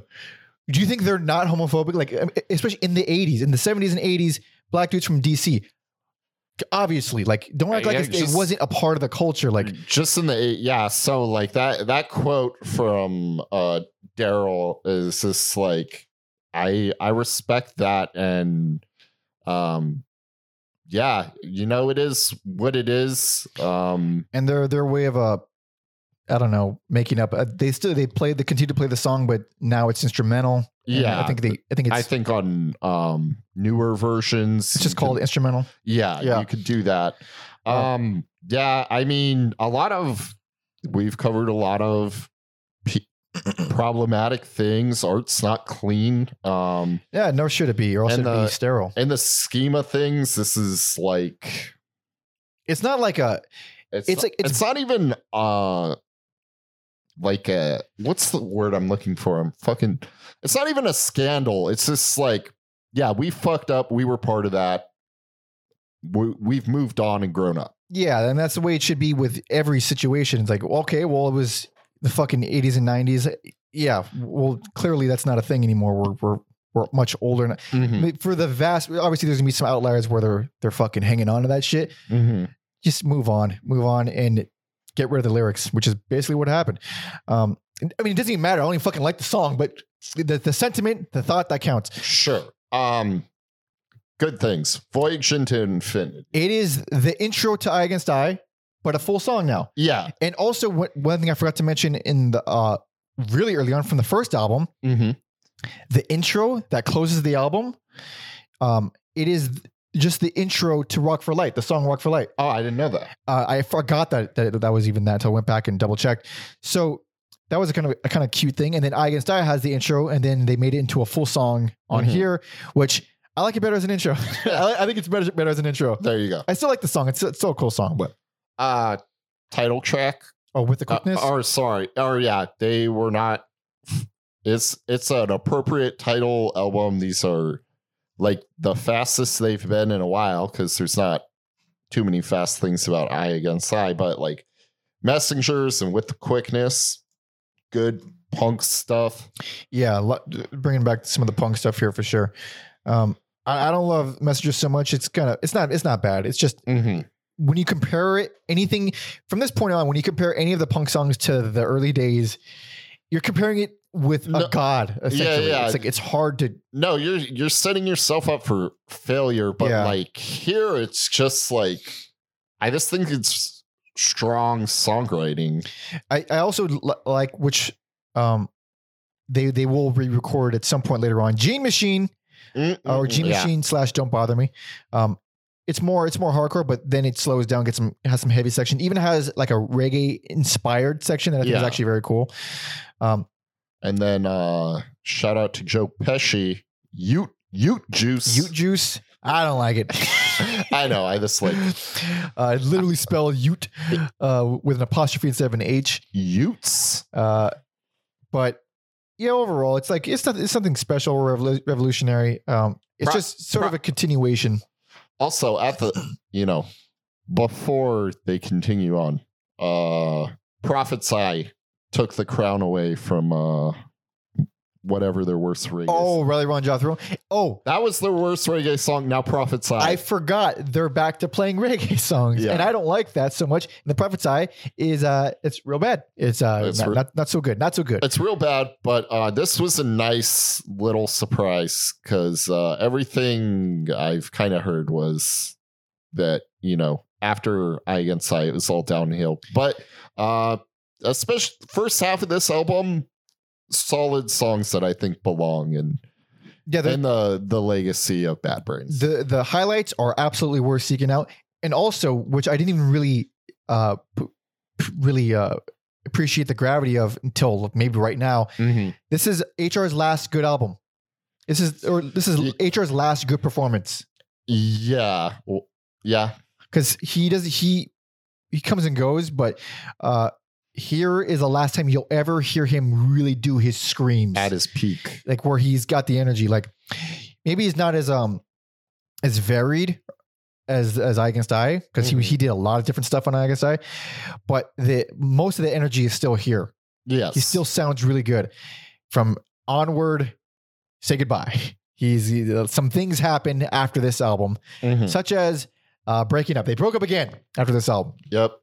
And this is right here, this time period, this album quickness is where HR really got under the skin of their manager.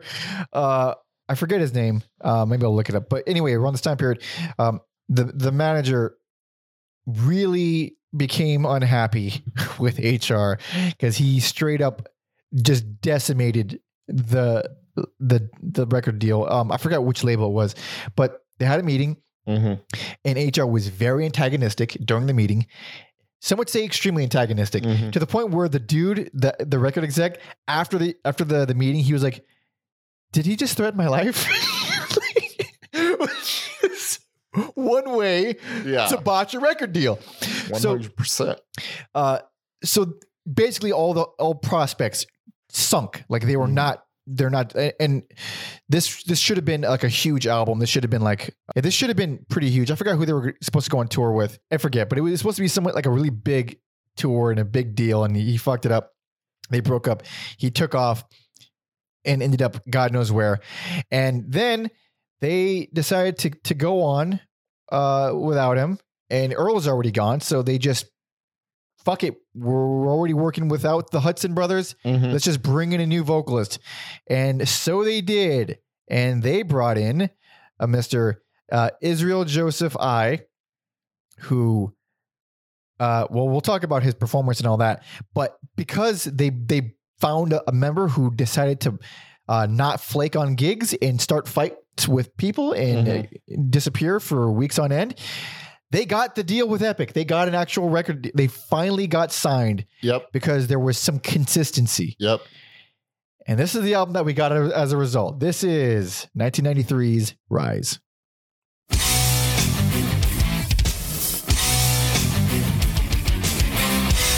I was like, all right. Not too bad. Agreed. That's what I thought too. Sounds way more metal, like thrashy metal. Slower, of course, but. Did you ever question? And then this happened. The things they taught you while you were at school? In other words, a weird generic knockoff of HR. Did you ever question, oh my teacher, what do you take me for a fool? To be fair, for about 3 seconds, he does sound like HR. Don't you like think about it for a little bit? You got to rise. And the shame is that this guy is a really good singer. And then also, like, I don't know, like, you put in the work and, like, it's just unfortunate that the music that it's not the most engaging. So Israel was actually in that doc. Good. And he said, seems like a very, very nice guy. I was so glad to hear this confirmation. He deliberately went in saying, these are HR songs. I mean, I'm going to sing them like HR. Oh shit. He said, like, these aren't like, I can't be myself here. This is Bad Brains. Like, he has to be singing these songs. So he literally did his best HR impression. Oh, damn. And which is why this is awful. He's not, it's obviously not HR. Also, least favorite. I get it. I can't give it worse. It's not the worst. It is not the worst. I can tell they're working on here. They're trying their best. It is. My ears don't fucking like it though. It's one of their best produced albums. Obviously, they got some money now. Mm-hmm. It sounds great, but the songs, hey, they just aren't there for the most part. And it's not that bad. It's mostly just like average or okay or boring. I don't find it to be.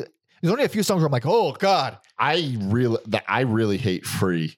I think that is really. I don't mind that song. That's actually one of the few songs I'm kind of okay with. I think it's really cheesy. I think it's like hot garbage. I do not.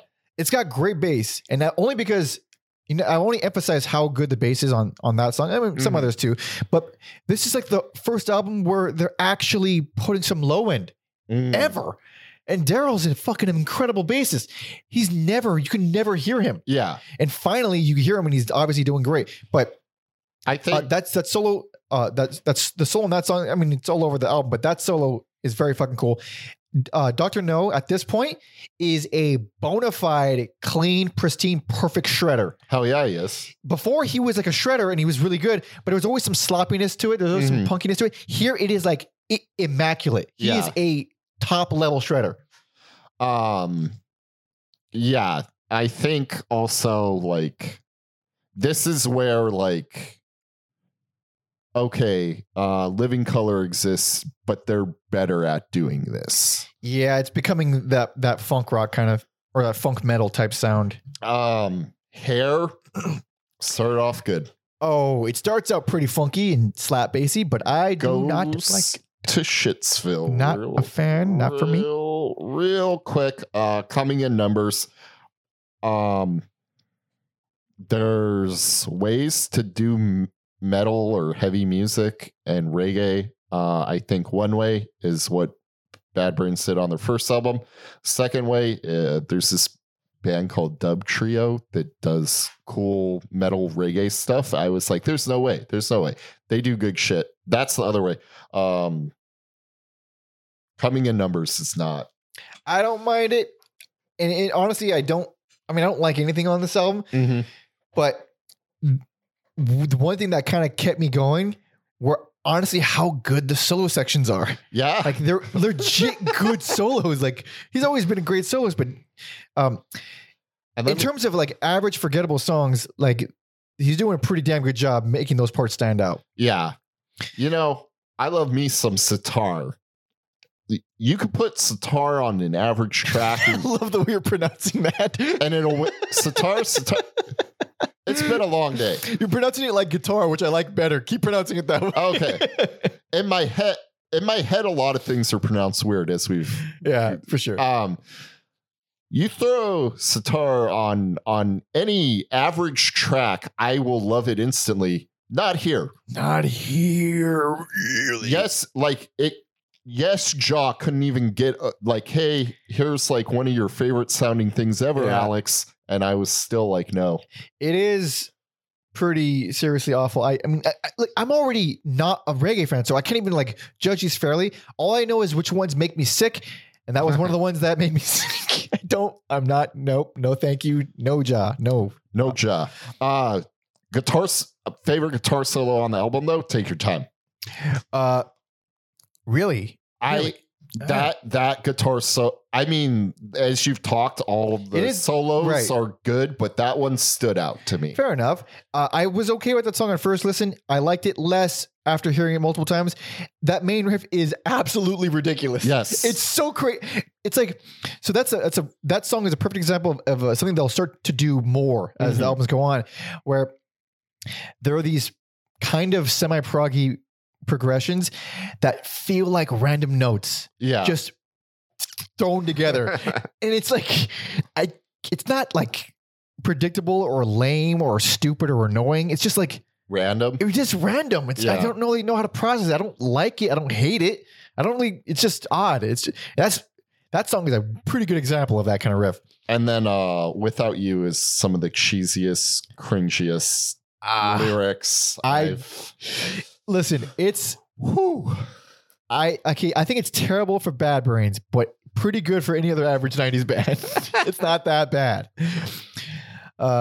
It's like, I don't know. It's you feel the absence of the Hudson brothers.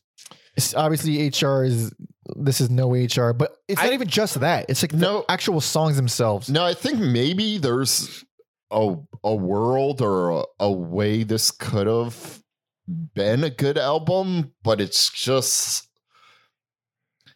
it's not just missing HR. It's not. It's missing something else. Yeah. It's just, I'm not a huge fan of, like, again, funky stuff to begin with, but I don't know. I knew I wouldn't like this album, but I didn't know I wouldn't like it in this particular way. Because you feel like, oh, that could have gone somewhere. I just don't like the way it came out. That's a lot of that is this album. It was kind of difficult because there's maybe like, there's a few albums where I'm like, you all kind of deserve this, but I can only give two of you worst of the worst. Yeah. By the way, I forgot to mention, which is a huge faux pas on my part.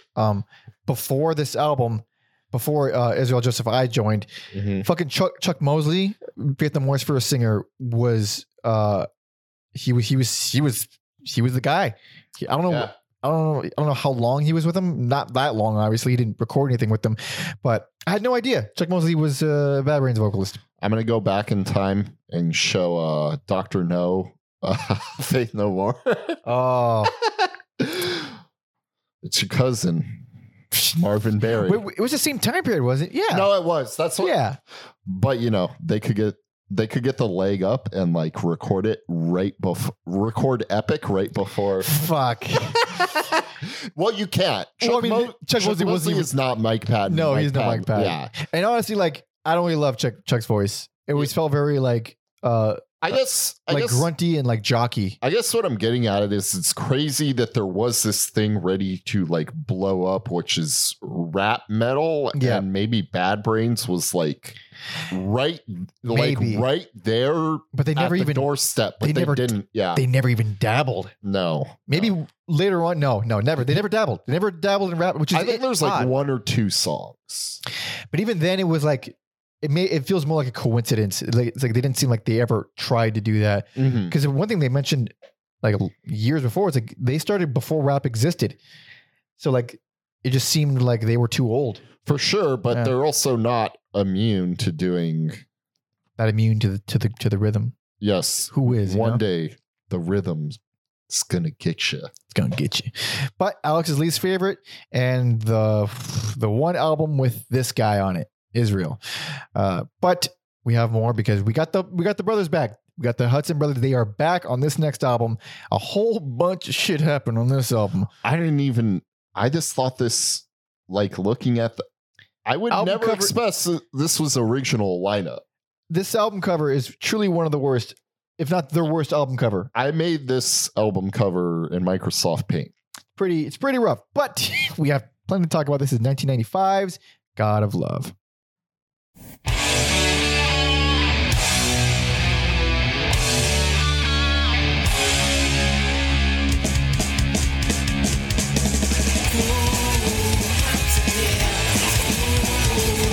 I was like, it's not great, but the band's back together. That's how I felt. Yeah. I kind of like this riff and these vocal lines. I'm glad they're back. Yes.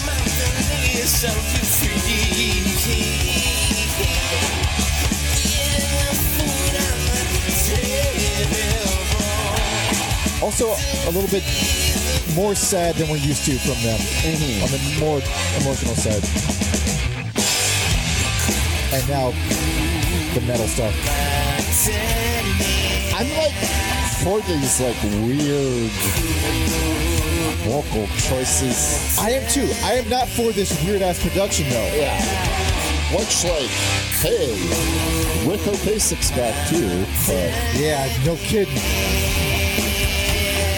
This is an interesting song. And I think it's the only song on the album that I like. Rick Ocasek is back, and he made another horrible sounding album. I think this is one of their worst sounding albums for sure. I think this is their worst album. I get it. This is the worst. This was so close. It was on there. And parts of me still believe that. I didn't hate it quite as much on second listen.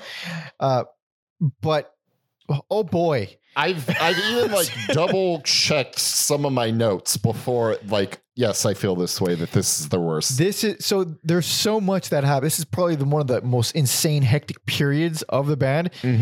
And no surprise that this is also so rough. So this is, man, it makes me so sad. Like I have to just, no, this is just not good. I fucking hate it. It is a bummer. Like they're back together and it's maybe they shouldn't have recorded an album. So this is a fucking wacky time period. So they get signed to Maverick, which those who don't remember, because no one would remember. No, it was a record that was started by Madonna in the early 90s. Hell yeah. It was part of Warner Brothers. And they put out, according to our boy Tommy, they put out Candlebox's first album, Alanis Morissette's Jagged Little Pill. Let me tell you. Some pretty heavy hitters in the 90s, dude. Let me tell you, if I put out Jagged Little Pill, I would still be around. And then they folded in the fucking 2000s. I mean, how do you botch it that badly unless you're Madonna? All right, no, it's a huge success. Jagged Little Pill. If I own any way, shape, or form any of the rights to those songs, I'm making sure I'm eating future generations. To be fair, Madonna's eaten plenty. Oh, she's she's eaten all the eaten souls plenty. of young men for sure. But you know, for like the album, like I don't get it. But whatever. So at the time, this was a huge deal. So much money. Finally, this band is getting paid. They got paid before. They're getting paid now. They're finally getting their dues. And not only that, I believe, if I'm not mistaken, this is the time period they get taken on under the wing of the Beastie Boys. Check out that episode. Nice. Obviously, the Beastie Boys are huge Bad Brains fans. They started out as hardcore punk, for those who don't know, and Bad Brains were like their favorite hardcore band. So they took them on tour, and well, you know, some things happened. A couple things happened. Did they take them on tour a lot, or was it was supposed to be one big tour that was abruptly cut short because HR got a little violent with a lot of people. So he got violent with the manager. I don't think that was it though. The thing that was it, I believe. And Deftones were on this tour as well. Oh shit! A young Deftones. Yeah. They played a show, and Bad Brains are on stage, and by most accounts, in the crowd was a young man like harassing this girl. Maybe I think it might have been his girlfriend, but just like being a full on, like legitimately a problem. Real quick side quest before you continue this. Yeah. Imagine Chino singing Secret 77. It makes perfect sense. Makes perfect sense. Sorry. Okay, continue. So he sees this HR sees this young man accosting this woman and whacks him in the face with his mic stand and goes to jail. Go straight to jail. Fucking obviously blood everywhere, and it's fucking there's a whole to do. You know? Tour ends immediately. That was it. It's done. We're fucking done. I forgot which city that was in, but it was like, I don't know, Kansas, Missouri, somewhere around there. And that ends everything. That ends the fucking deal with the label and the tour. Fuck. Everyone just goes home, and that's it. The band's done. They broke up because of this shit. I hope I'm not misremembering, but this definitely gets worse then. Even more now.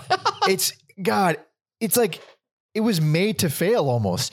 And obviously we don't like the music very much, but even during the time period, like this is like it had all the backing behind it to be successful, but things were going so south for HR's mental health.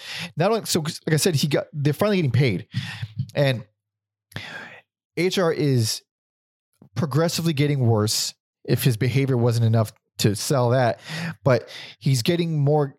And I don't know his spending. He didn't do the thing that, you know, blow it all immediately and a bunch of weird extravagant stuff. It was a few just really peculiar purchases. One, he moved into this place in West Hollywood that was like, a bedroom with no kitchen. I think it had no kitchen. It was in the same complex as like drug dealers and prostitutes. It was like a really rough spot, and he could have lived anywhere, and he just wanted to live there. It's like, okay, that's all right, odd. And then he fucking bought a stretch limo for himself to drive. Yeah. Which is the most insane thing I've ever heard, I think, in my entire life. He buys a stretch limo. He's at the dealership, right? And the dude at the label, the dude at Maverick, I forget his name, but the guy who is managing them at the label, he gets a call from HR, and HR says, "Oh yeah, I'm buying this car, and they want to just make sure that I have the money for the whole stuff. Can you just confirm with them?" So the guy, you know, he gets put on the phone with the car salesman. He's like, "Yeah, he's an artist of mine. He's, you know, this is all checks out, yada yada yada. Can I ask what kind of car he's buying?" He's like, "Yeah, he's buying a 1978 stretch limo." And he's like, "Can you put me back on the phone with HR?" Yeah. He's like, what are you doing?" And he's like, "It's beautiful. It's beautiful." He's like, all right. So he bought the car. Later on, he picks up the same manager guy in the car. And he's in the back of the stretch limo with HR, his HR driving it. And he's like, I think HR said something like, you know, "I hope one day I can sit in the back of a limo that my artist is driving." What the fuck are you talking about? It's fucking awesome though. It's just so insane. I love it. Oh man, it's unfortunate there's a dark side of that, but that's the funny, nice side of it. Like, yes. But goddamn, yeah, fuck, man. Obviously, the violent stuff happened, and then he kind of went homeless for a while, and he was like, I think he was in LA, and I think he was in LA when he was homeless, and it was fucking rough. Some of the musicians took him in. He started going the road with, LBDA. I'm assuming that's the name of it. I keep forgetting. Sublime Dudes, all the Sublime Dudes. When Bradley Nowell died, he went to the funeral, and he was like a big deal for everyone for him to show up. And he became really fun with them. Like he went on tour with them, and it seemed like they all were like, he had moments, you know, where he would, you know, get a little bit weird, but everyone seemed to like really love him, and like they were accepting of all of that. And they were very patient, and it was basically whatever you want, dude, whatever you want. We're all working around you. And meanwhile, he is getting zero help for what we now know is schizophrenia. Yeah. Like, I think they asked the original manager, like, did anybody try getting him help? And he's like, yeah, sure. But what good is that going to do if he's not going to show up to the appointment? Like, nothing you can do. Like, just wait it out, hope something good happens, or hope he doesn't get hurt. And you only have so much power with someone that unpredictable. And that's where you get this album. I mean, it does sound disjointed. The music itself is fucking all over the place. Hell yeah, it is. Long Time is the rapping song. Long Time. And let me tell you, it's like a raspy. It's hilariously bad. It's a reggae song, but it has like the. Who fucking did that? Who made that style famous? Korn. I was not expecting that answer. Korn did. Kind of. It sounds like Eric Andre doing his impression of Jonathan Davis. It is a caricature of reggae Korn. Yeah, for sure. It's not a good song. I think it's up there with the worst of the reggae songs. Title track, those vocals really get on my fucking nerves. That is not. Boy, that one bums me out too. I don't like the title track so much. Not at all. Actually, I kind of hate it. Over the Water, don't hate it. Really? I don't hate it. I don't love it. I don't hate it though. I was about to bring up that song too as HR's worst vocal performance ever. I'm not going to defend it. And I mean, not only does he sound exhausted, I mean, he sounds tired on most of the album, but it's like the only song, one of the few songs where he's just hitting wrong notes. Yeah. He rarely just hits wrong notes, but there, whole bunch. And then there's a few abominations left. To the Heavens. Oh, yeah. It's like electronic reggae. Yeah, the electronic drums. Yeah, that's a dark that's dark stuff. It's real dark. Oh my god. And then yeah, I forgot this album is really bad, dude. It's so fucking bad. It's really bad. It's probably like one of the worst of the worst, I think. I don't think. Yeah, maybe. No, there's no, because I might throw it on there. It's in for sure. You know, it could be a contender. I don't think it is, but I think it could be mentioned in the same breath. And then for Thank Jah, I was like, if Jah is responsible for this album, he's truly worse than any Lovecraftian horror I've ever read about. No, he's not that bad. It's not. If Jah is responsible for this album, he is a Lovecraftian cosmic horror that I cannot even fathom. The suffering and pain he would bring into our lives. The last chunk of this album is pretty.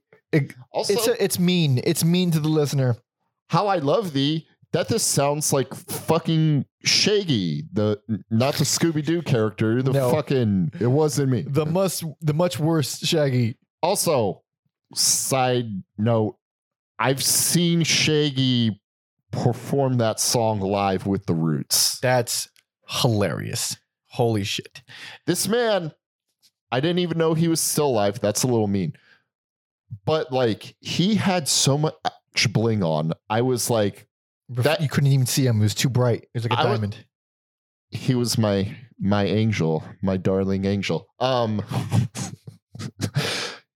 It didn't line up. I'm like, too much time has passed between your success and now, where I'm like, that jewelry is fake, or you've gotten it through thrift stores. Let's just call it thrift that. stores. Yeah, that's my Shaggy story. How I Love Thee is unforgivable. In fact, really ending the album with Big Fun and How I Love Thee back to back, it's like, I can't do anything. I'm sorry. I just can't. Just listen to Shaggy. It's more fun. I'll pass on that one, but thanks. You know, don't go. I'm Mr. Bombastic. Call me fantastic.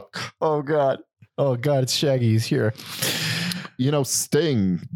A lot of people think Shaggy's version of Angel is the popular one, but it's actually the remixed version that Sting did that is the popular version. I don't like any of those words. Yeah. Sorry, I just had to go full Colin Robinson right now and talk about Shaggy. Anyways, I don't even know who that is. Who's Colin Robinson? You never watch What We Do in the Shadows? Oh. He's the energy vampire. Oh. Okay. Yeah. All right. No, we're back on the same page. Alex's worst. And this is indeed a bad album. And I wanted to give this worst. I was very close to, but I didn't. I already know what your tendencies are and what you... Yeah. There's only one album left that's going to get worst. Yeah. Oh, boy. And we're about to talk about it. This is 2002's I Survived.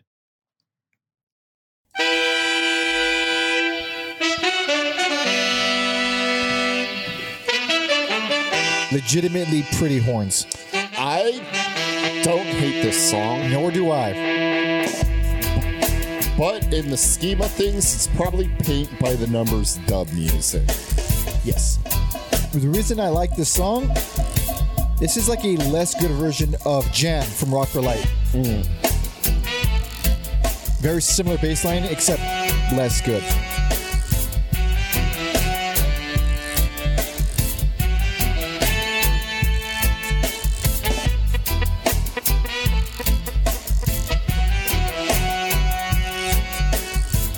You know what's really weird about reggae music is like the snare being like on the 3 kind of.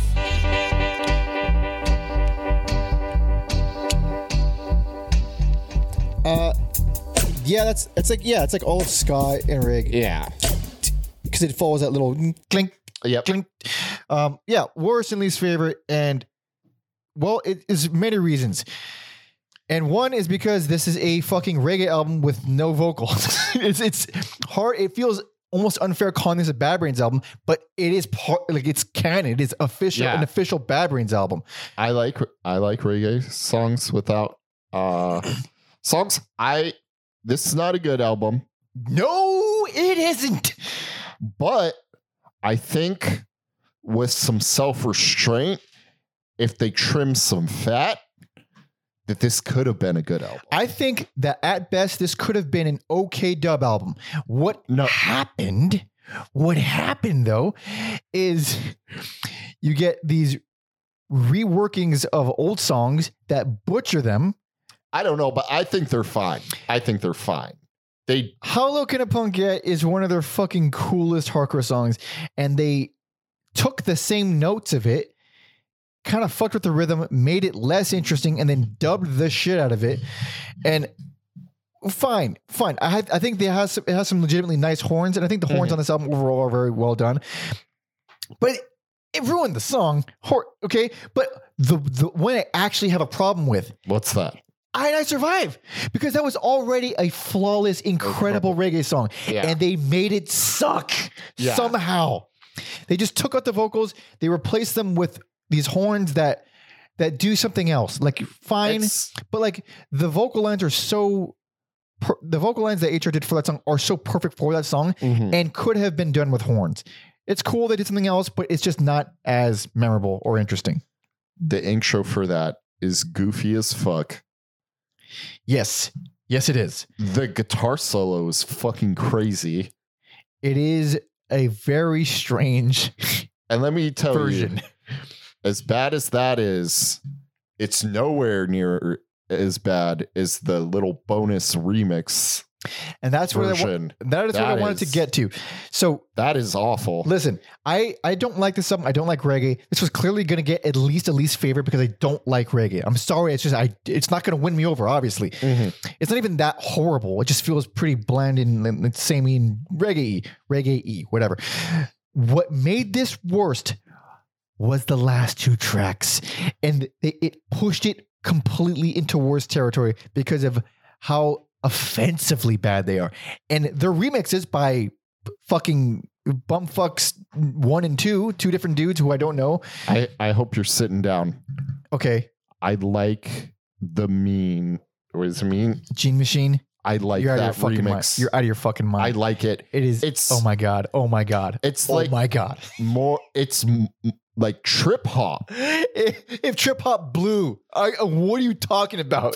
I think You're in your goddamn mind. I think it's cool. Obviously, it's not better than the original. It's not a must listen. By the way, that is not even the only version of Gene Machine on this album. No, I'm saying the remix. I know that, but I'm saying like the fact that both. There are two different versions of I Survive and Gene Machine on here, which is already like, why? And then with those versions, I will give you that Gene Machine isn't as bad as the I Survive remix. It does like a decent job of going back and forth.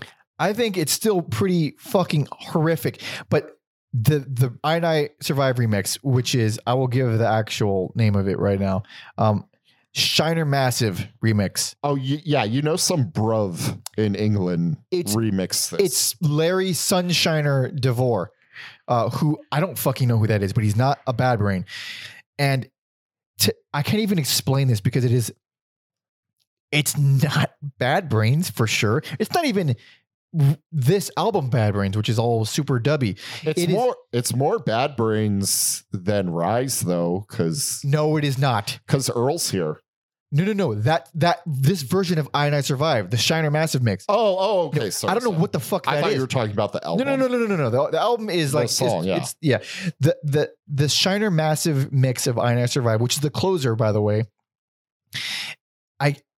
It's this dude like rapping over his own song because it's called I Survive.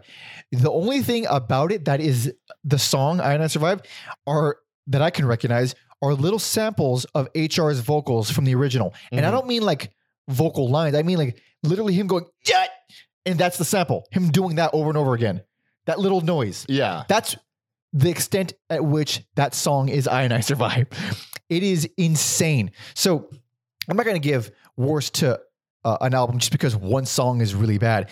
It's like the whole essence of the entire thing, including that. Let me tell. That's enough bad talk about that. Let me tell you what I like on here. Sure.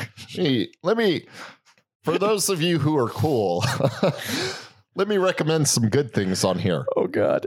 Cowboy? Oh, ridiculous. It's ridiculous. I think it's fucking good. I don't even care if that's if people think that's a bad song. I think it's fucking cool. It makes me laugh more than anything. I like the Ennio Morricone opening and setting up that Western. I think it's Westerny, but it's not good.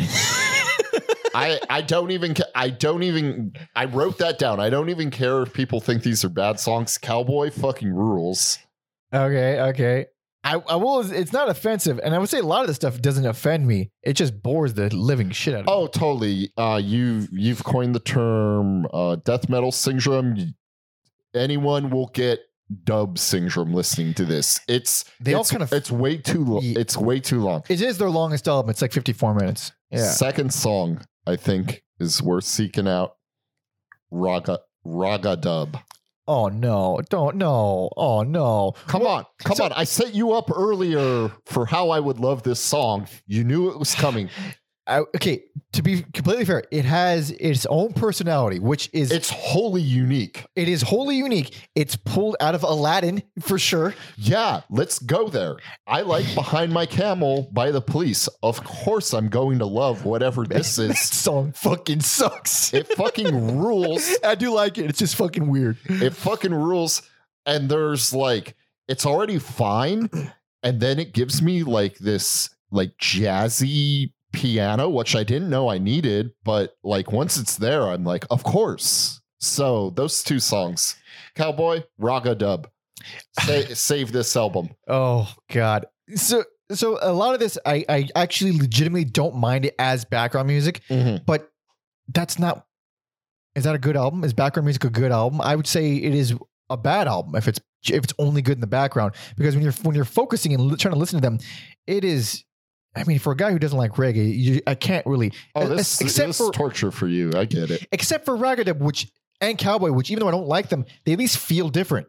They're actually different. Those, I'm telling listeners right now, and you, I don't care. Those songs are going on the playlist. Oh fuck! Oh man! The last thing they're canon. The last thing I will say that is wholly negative. They had to go ahead and re-record Rally Ron Throne. It's just called Rally here. This version's better. I would say it is not. And the reason I say it's not because the only thing I liked about it was how batshit HR was on it, on the original. The only thing I liked about it was HR. And there is no HR to be found. It is just a regular boring reggae song. I like it better here. I hate this album. I was definitely, I on first listen, I was going to give worst to God of Love, 100%. I was like, I hate this. And this is everything I'm not about. But that was obviously the worst. Then I heard them both again. And this one, I felt myself sinking into this pit of despair. I honestly believe that with the right producer and some more direction, this could have been a really good just reggae vocal with 3 of the Bad Brain members. Well, then I'll make one different argument as to why this is worse. Because as of now, it's just because I don't like reggae. I don't like this. I don't like how they pull it up. I hate those remix tracks. Those are the only songs in their entire discography where I legitimately fucking hate. G Machine remix rules. Hate G Machine remix, and I actually hate the I and I Survive one much more. But, this is not a good. But for an objective, unbiased argument about this being the worst, it is the only non-Bad Brains album. There's no vocals, there's no HR, there's no personality. It's only the reggae stuff, which up until now there was only a couple of reggae songs per album. So it was really like a secondary part of their personality. It wasn't like an even 50-50 split. It was always like a 70-30. I do agree. It functions better like that. It totally does. But because of that, this doesn't even really feel like a Bad Brains album. It feels like just some random thing that shouldn't even be counted. But it is. And because it is, it has to be the worst. But because Cowboy and Raga Dub exist. Oh, shit. All right. Where would you make your own choice, okay? But my worst and least favorite, we still have two more. This is a very long episode like we predicted. But we're a little bit of a comeback. HR is back in the picture. Well, he's back in the picture here, but, kind of on and off, and he's not really with them. Now he's back with them. He's touring with them.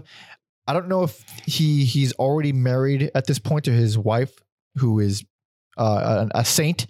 She's like his caretaker, and she's been doing everything to get him help or try to get him help and help diagnose him and all that stuff. Mm-hmm. And he's back with the Brains. He's back with the boys, and they're out touring again, and they're writing. And this is like the comeback, so to speak. Yes. So here we go, everybody. This is 2007's Build a Nation.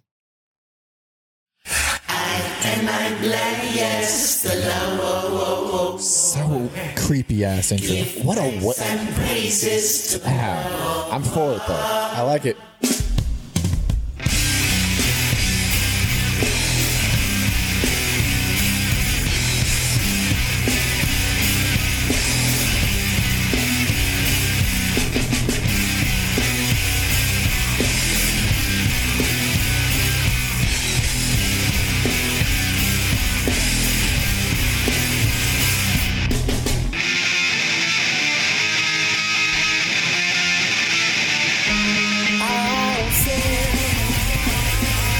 The best punk song they've had in a long time. Yeah, more than ever before. Like the spirit is there. Like it does a great job of like, oh shit, are they back? Yeah. These vocals are nutty, but I actually like how they fit on this song quite a bit. Also, it's something different for them. Very different. And it's legitimately creepy. It's just these really pretty octave harmonized vocal lines over this really, really heavy guitar riffs. Also, this was the third album I heard. I had a feeling it was this one. I think this had like a lot of. I remember purchasing this at a Best Buy. Holy shit! There was a lot of. You know what I bought it with? Same day. With it. I don't know if they came out the same day, but I purchased them the same day. BC Boys Mix Up. I purchased both those albums the same day. And speaking of which, this is produced by Mr. Adam Yauch, RIP MCA of the Beastie Boys. Not surprising because obviously they're big fans and proponents, and they took him on tour, even though that blew up in a blaze of not glory. But he produced this, and I think he did a bad job. This album sounds that good, like production wise. My issue with this album is it sounds like they went into the studio super excited, super energized, and then they lost interest like halfway. It is lacking in energy for sure. Also, it's like which is crazy because it's a pretty short album. It is short, but also you look at like how HR was at this time. So from here onward, he's basically like the Mark Prindle interview that I mentioned at the beginning. Mm-hmm. He's that kind of guy now where he's really spacey and really gentle and kind of floaty. Mm-hmm. He's like a floaty guy. And the vocals reflect that. Yes, it does. The entire album, he will never do the screams again. Yes. He's not HR the way we know HR. Now he's just singing very pretty and softly, but tons of spaciness, and it's almost psychedelic. Yeah. Tons of reverb, a lot of overdubs, and it's just an odd mix. And I kind of actually like how it sounds on this album. Yeah. It's weird. It's definitely weird. But I think the songs are actually the best songs they've had in a long ass time. Yeah. It's a low bar though. Like, of course. Yeah. Like, obviously I'm for that weirdness and this differentness of the opening song. Job People Make the World Go Round and Pure Love are, it's this proper Bad Brains. It's like it's this comfort food. It's not reinventing the wheel. It feels good. Yeah, this is because before. I mean, this is the first time they've been straightforward hardcore since Rock for Light. Yeah, which is a long time ago at this point. But I would say around track 8, Let There Be Angels, I really start losing interest. I don't mind that song. Actually, because, I mean, it's fine. I think it's pretty decent hardcore. That outro fucking rules. I fucking love that outro. Interesting. It's a great outro. And then is it just me? But Universal Peace kind of feels like the rehash and Sailing On. I know what you're talking about. Yeah. I mean, there's a few songs where there was like one song on, I forget which album, where it felt like a retreading of like Reignition or something. Like they have moments where, it sounded just like this riff in I Against I, the song I Against I. There's moments like that where they just fall into these kind of stylings. But it's still its own song. I don't mind it very much. I think it's actually one of the more catchy songs on the album. I think it's probably one of the better songs on here. I do think deciding to do a proper studio version of Sing You No Flowers at this stage is very interesting. Well, that was one of the ones. I mean, I think the song is fine, but man, the production on there is where I was like, man, it just. I know the vocals are sung and they're gentle and they're soft and it's what they are, but even on that song, they feel especially buried and especially weak. Like the production on this album it does bug me quite a bit because the guitars really lack any kind of crunch to them, and this is like supposed to be a heavy album. Like you could feel it in the actual songs. Like you could kind of feel like what they were going for, but it feels very muddy. Not just because the vocals are kind of bleeding into everything, but there's no like tightness or concreteness to it. The performances are tight, but there's no glue holding it in the production. Yeah, not the thing I thought it was going to be, or I thought it was going to be. I think people were just kind of like stoked to have like a functioning or as functioning as he could get at the time. Yeah, it's glad to have him back and that he's like, eating, and just that he's doing well and he's still fucking kicking.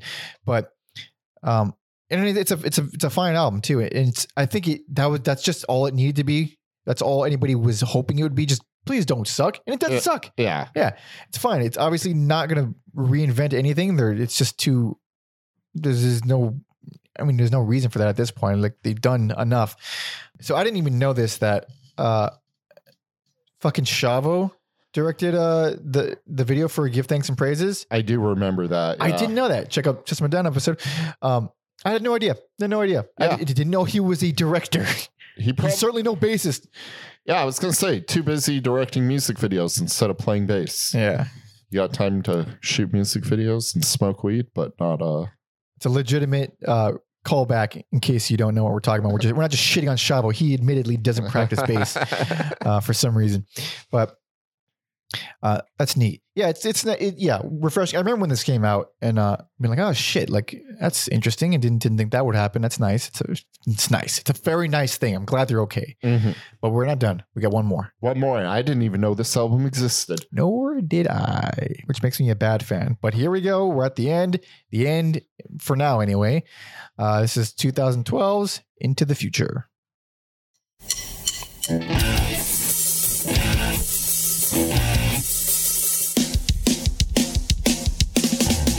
Sounds way better. Also, the song is pretty fucking cool. There's like vocal harmonies on this. There were on the last one, but the production didn't highlight that. Yeah, like you can hear it in this song. HR sounds a little bit more confident too. Not to the extent of the other days, but way more grounded. Into the future. Hold on. The crevices of your intergalactic. Underneath your heart and mind. Intergalactic. The crevices of your Not bad. Not bad. Not bad. And I mean, about as good as the last one, but I think a little bit better. I think both of them are a mixed bags, but I think the highs on here are higher for me. Yeah, for one, this was produced by Daryl Jennifer. Yep. I guess the first time it says it's by him. I think it was produced by the whole band, but it says it was just him by himself. And if he had these chops the whole time, what the fuck? Like, it sounds so much better than the last album. Crisp and clear and tight and chunky. So you got like Yes I and Success, which are, again, it's just comfort food. Yeah, I don't love Yes I so much, but Success is fine. Like, yeah, most of it is like, yeah, it's cool. It's cool. And then on paper, I hate the idea of rehashing Jah Love. Yeah. I hate the idea of like throwing electronics on it. But then when I hear it, pretty good. You're into this. You're into this version of Jah Love. I like this version of Jah Love, the 2012 version. I didn't love it. I mean, yeah, of course. I mean, it's an improvement. It's an improvement. It is. It's also, yeah, it's more on the experimental side for sure, which is always fun to hear, especially this late in the game. This was released, I think, 6 months after Yauk MCA died, which is super sad because he was a big friend of theirs. And just a sad day for music. Yeah. I didn't realize it was that long ago until doing this episode. Yeah, it's been a long time. I remember it's so fresh, like it just happened. If anyone young listens to our podcasts, you're gonna hit an age in your like mid to late 20s where everything from here on out is it's all tomorrow. It doesn't matter if it was 10 years or yesterday. It all took place in the same amount of time. That's one weirdly cosmic way to look at it, for sure. Because that's how I feel about time. I know it happened a long time ago, but certain things, this all kind of gets lumped in the same category in my brain. You know, you're right about that, because I still think of MCA dying like the same day as Chris Cornell when they were like 5 years apart. They were, yeah. And again, like, I can't believe it was fucking almost 11 years ago. It's wild.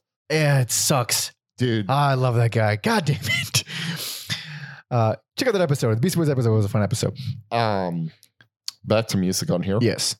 Weird fucking song. I'm just giving it a thumbs up because it's fucking weird. These motherfuckers did a sludge reggae song. Oh, which one is that again? Earnest Love. That's right. Yep. And holy shit, I don't know if that's a good song, but I think I kind of like it. Okay, I think I like it. Okay, that makes me feel a little bit better. It's some really strange vocals. It is. But I just appreciate it.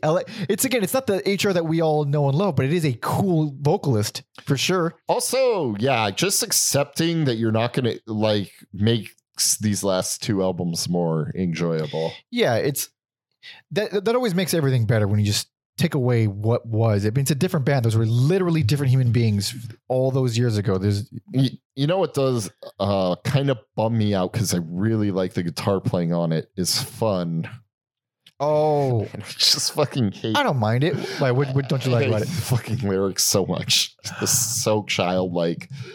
Listen, he's a happy guy. Let him be happy. Okay, fair. Some of the fucking shit in that doc was disturbing. Okay.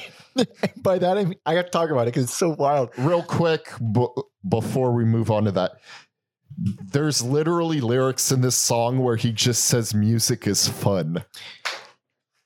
I don't have any objections. He's not wrong. It's fucking pretty fun to me, dude. I spend a lot of my life consuming it and talking about it. So he, at one point, I think in the early 2000s, he got his hands on a camera, a pretty, I guess. Oh boy.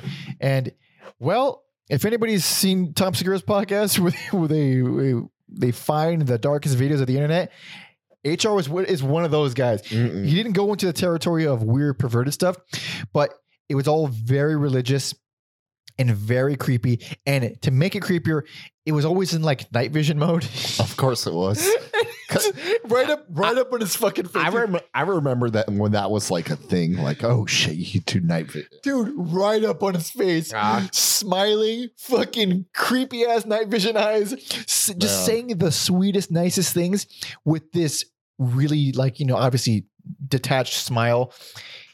Really scary. You know what that Simpsons episode, the X-Files episode where Homer thinks it's an alien, but it's just Mr. Burns getting like placeboed up. It is that. Yeah. It is that. And then another moment where, and this is what makes it creepy, there is no explanation about this. There's a whole section where it's the documentary crew. It's not like found footage. They're filming him go into a studio by himself to just jam or whatever, play whatever. And he is in whiteface with a blonde wig and sunglasses and a green tracksuit. And it is the most disturbing thing I've ever seen in my life. It's like... I need you to watch this documentary, dude. This is probably the hardest I've ever laughed. When I told you HR was the fucking man, I meant it. Whiteface is always funny, but it's like unsettling. It's always scary. And not only that, there was no leading up to this. It just comes out of nowhere. In this whole episode, 2 hours, we didn't mention one thing about Whiteface. Oh fuck. Oh man. I am assure you it's worth seeking out. Clearly, the idea of it is just fucking. Oh my god.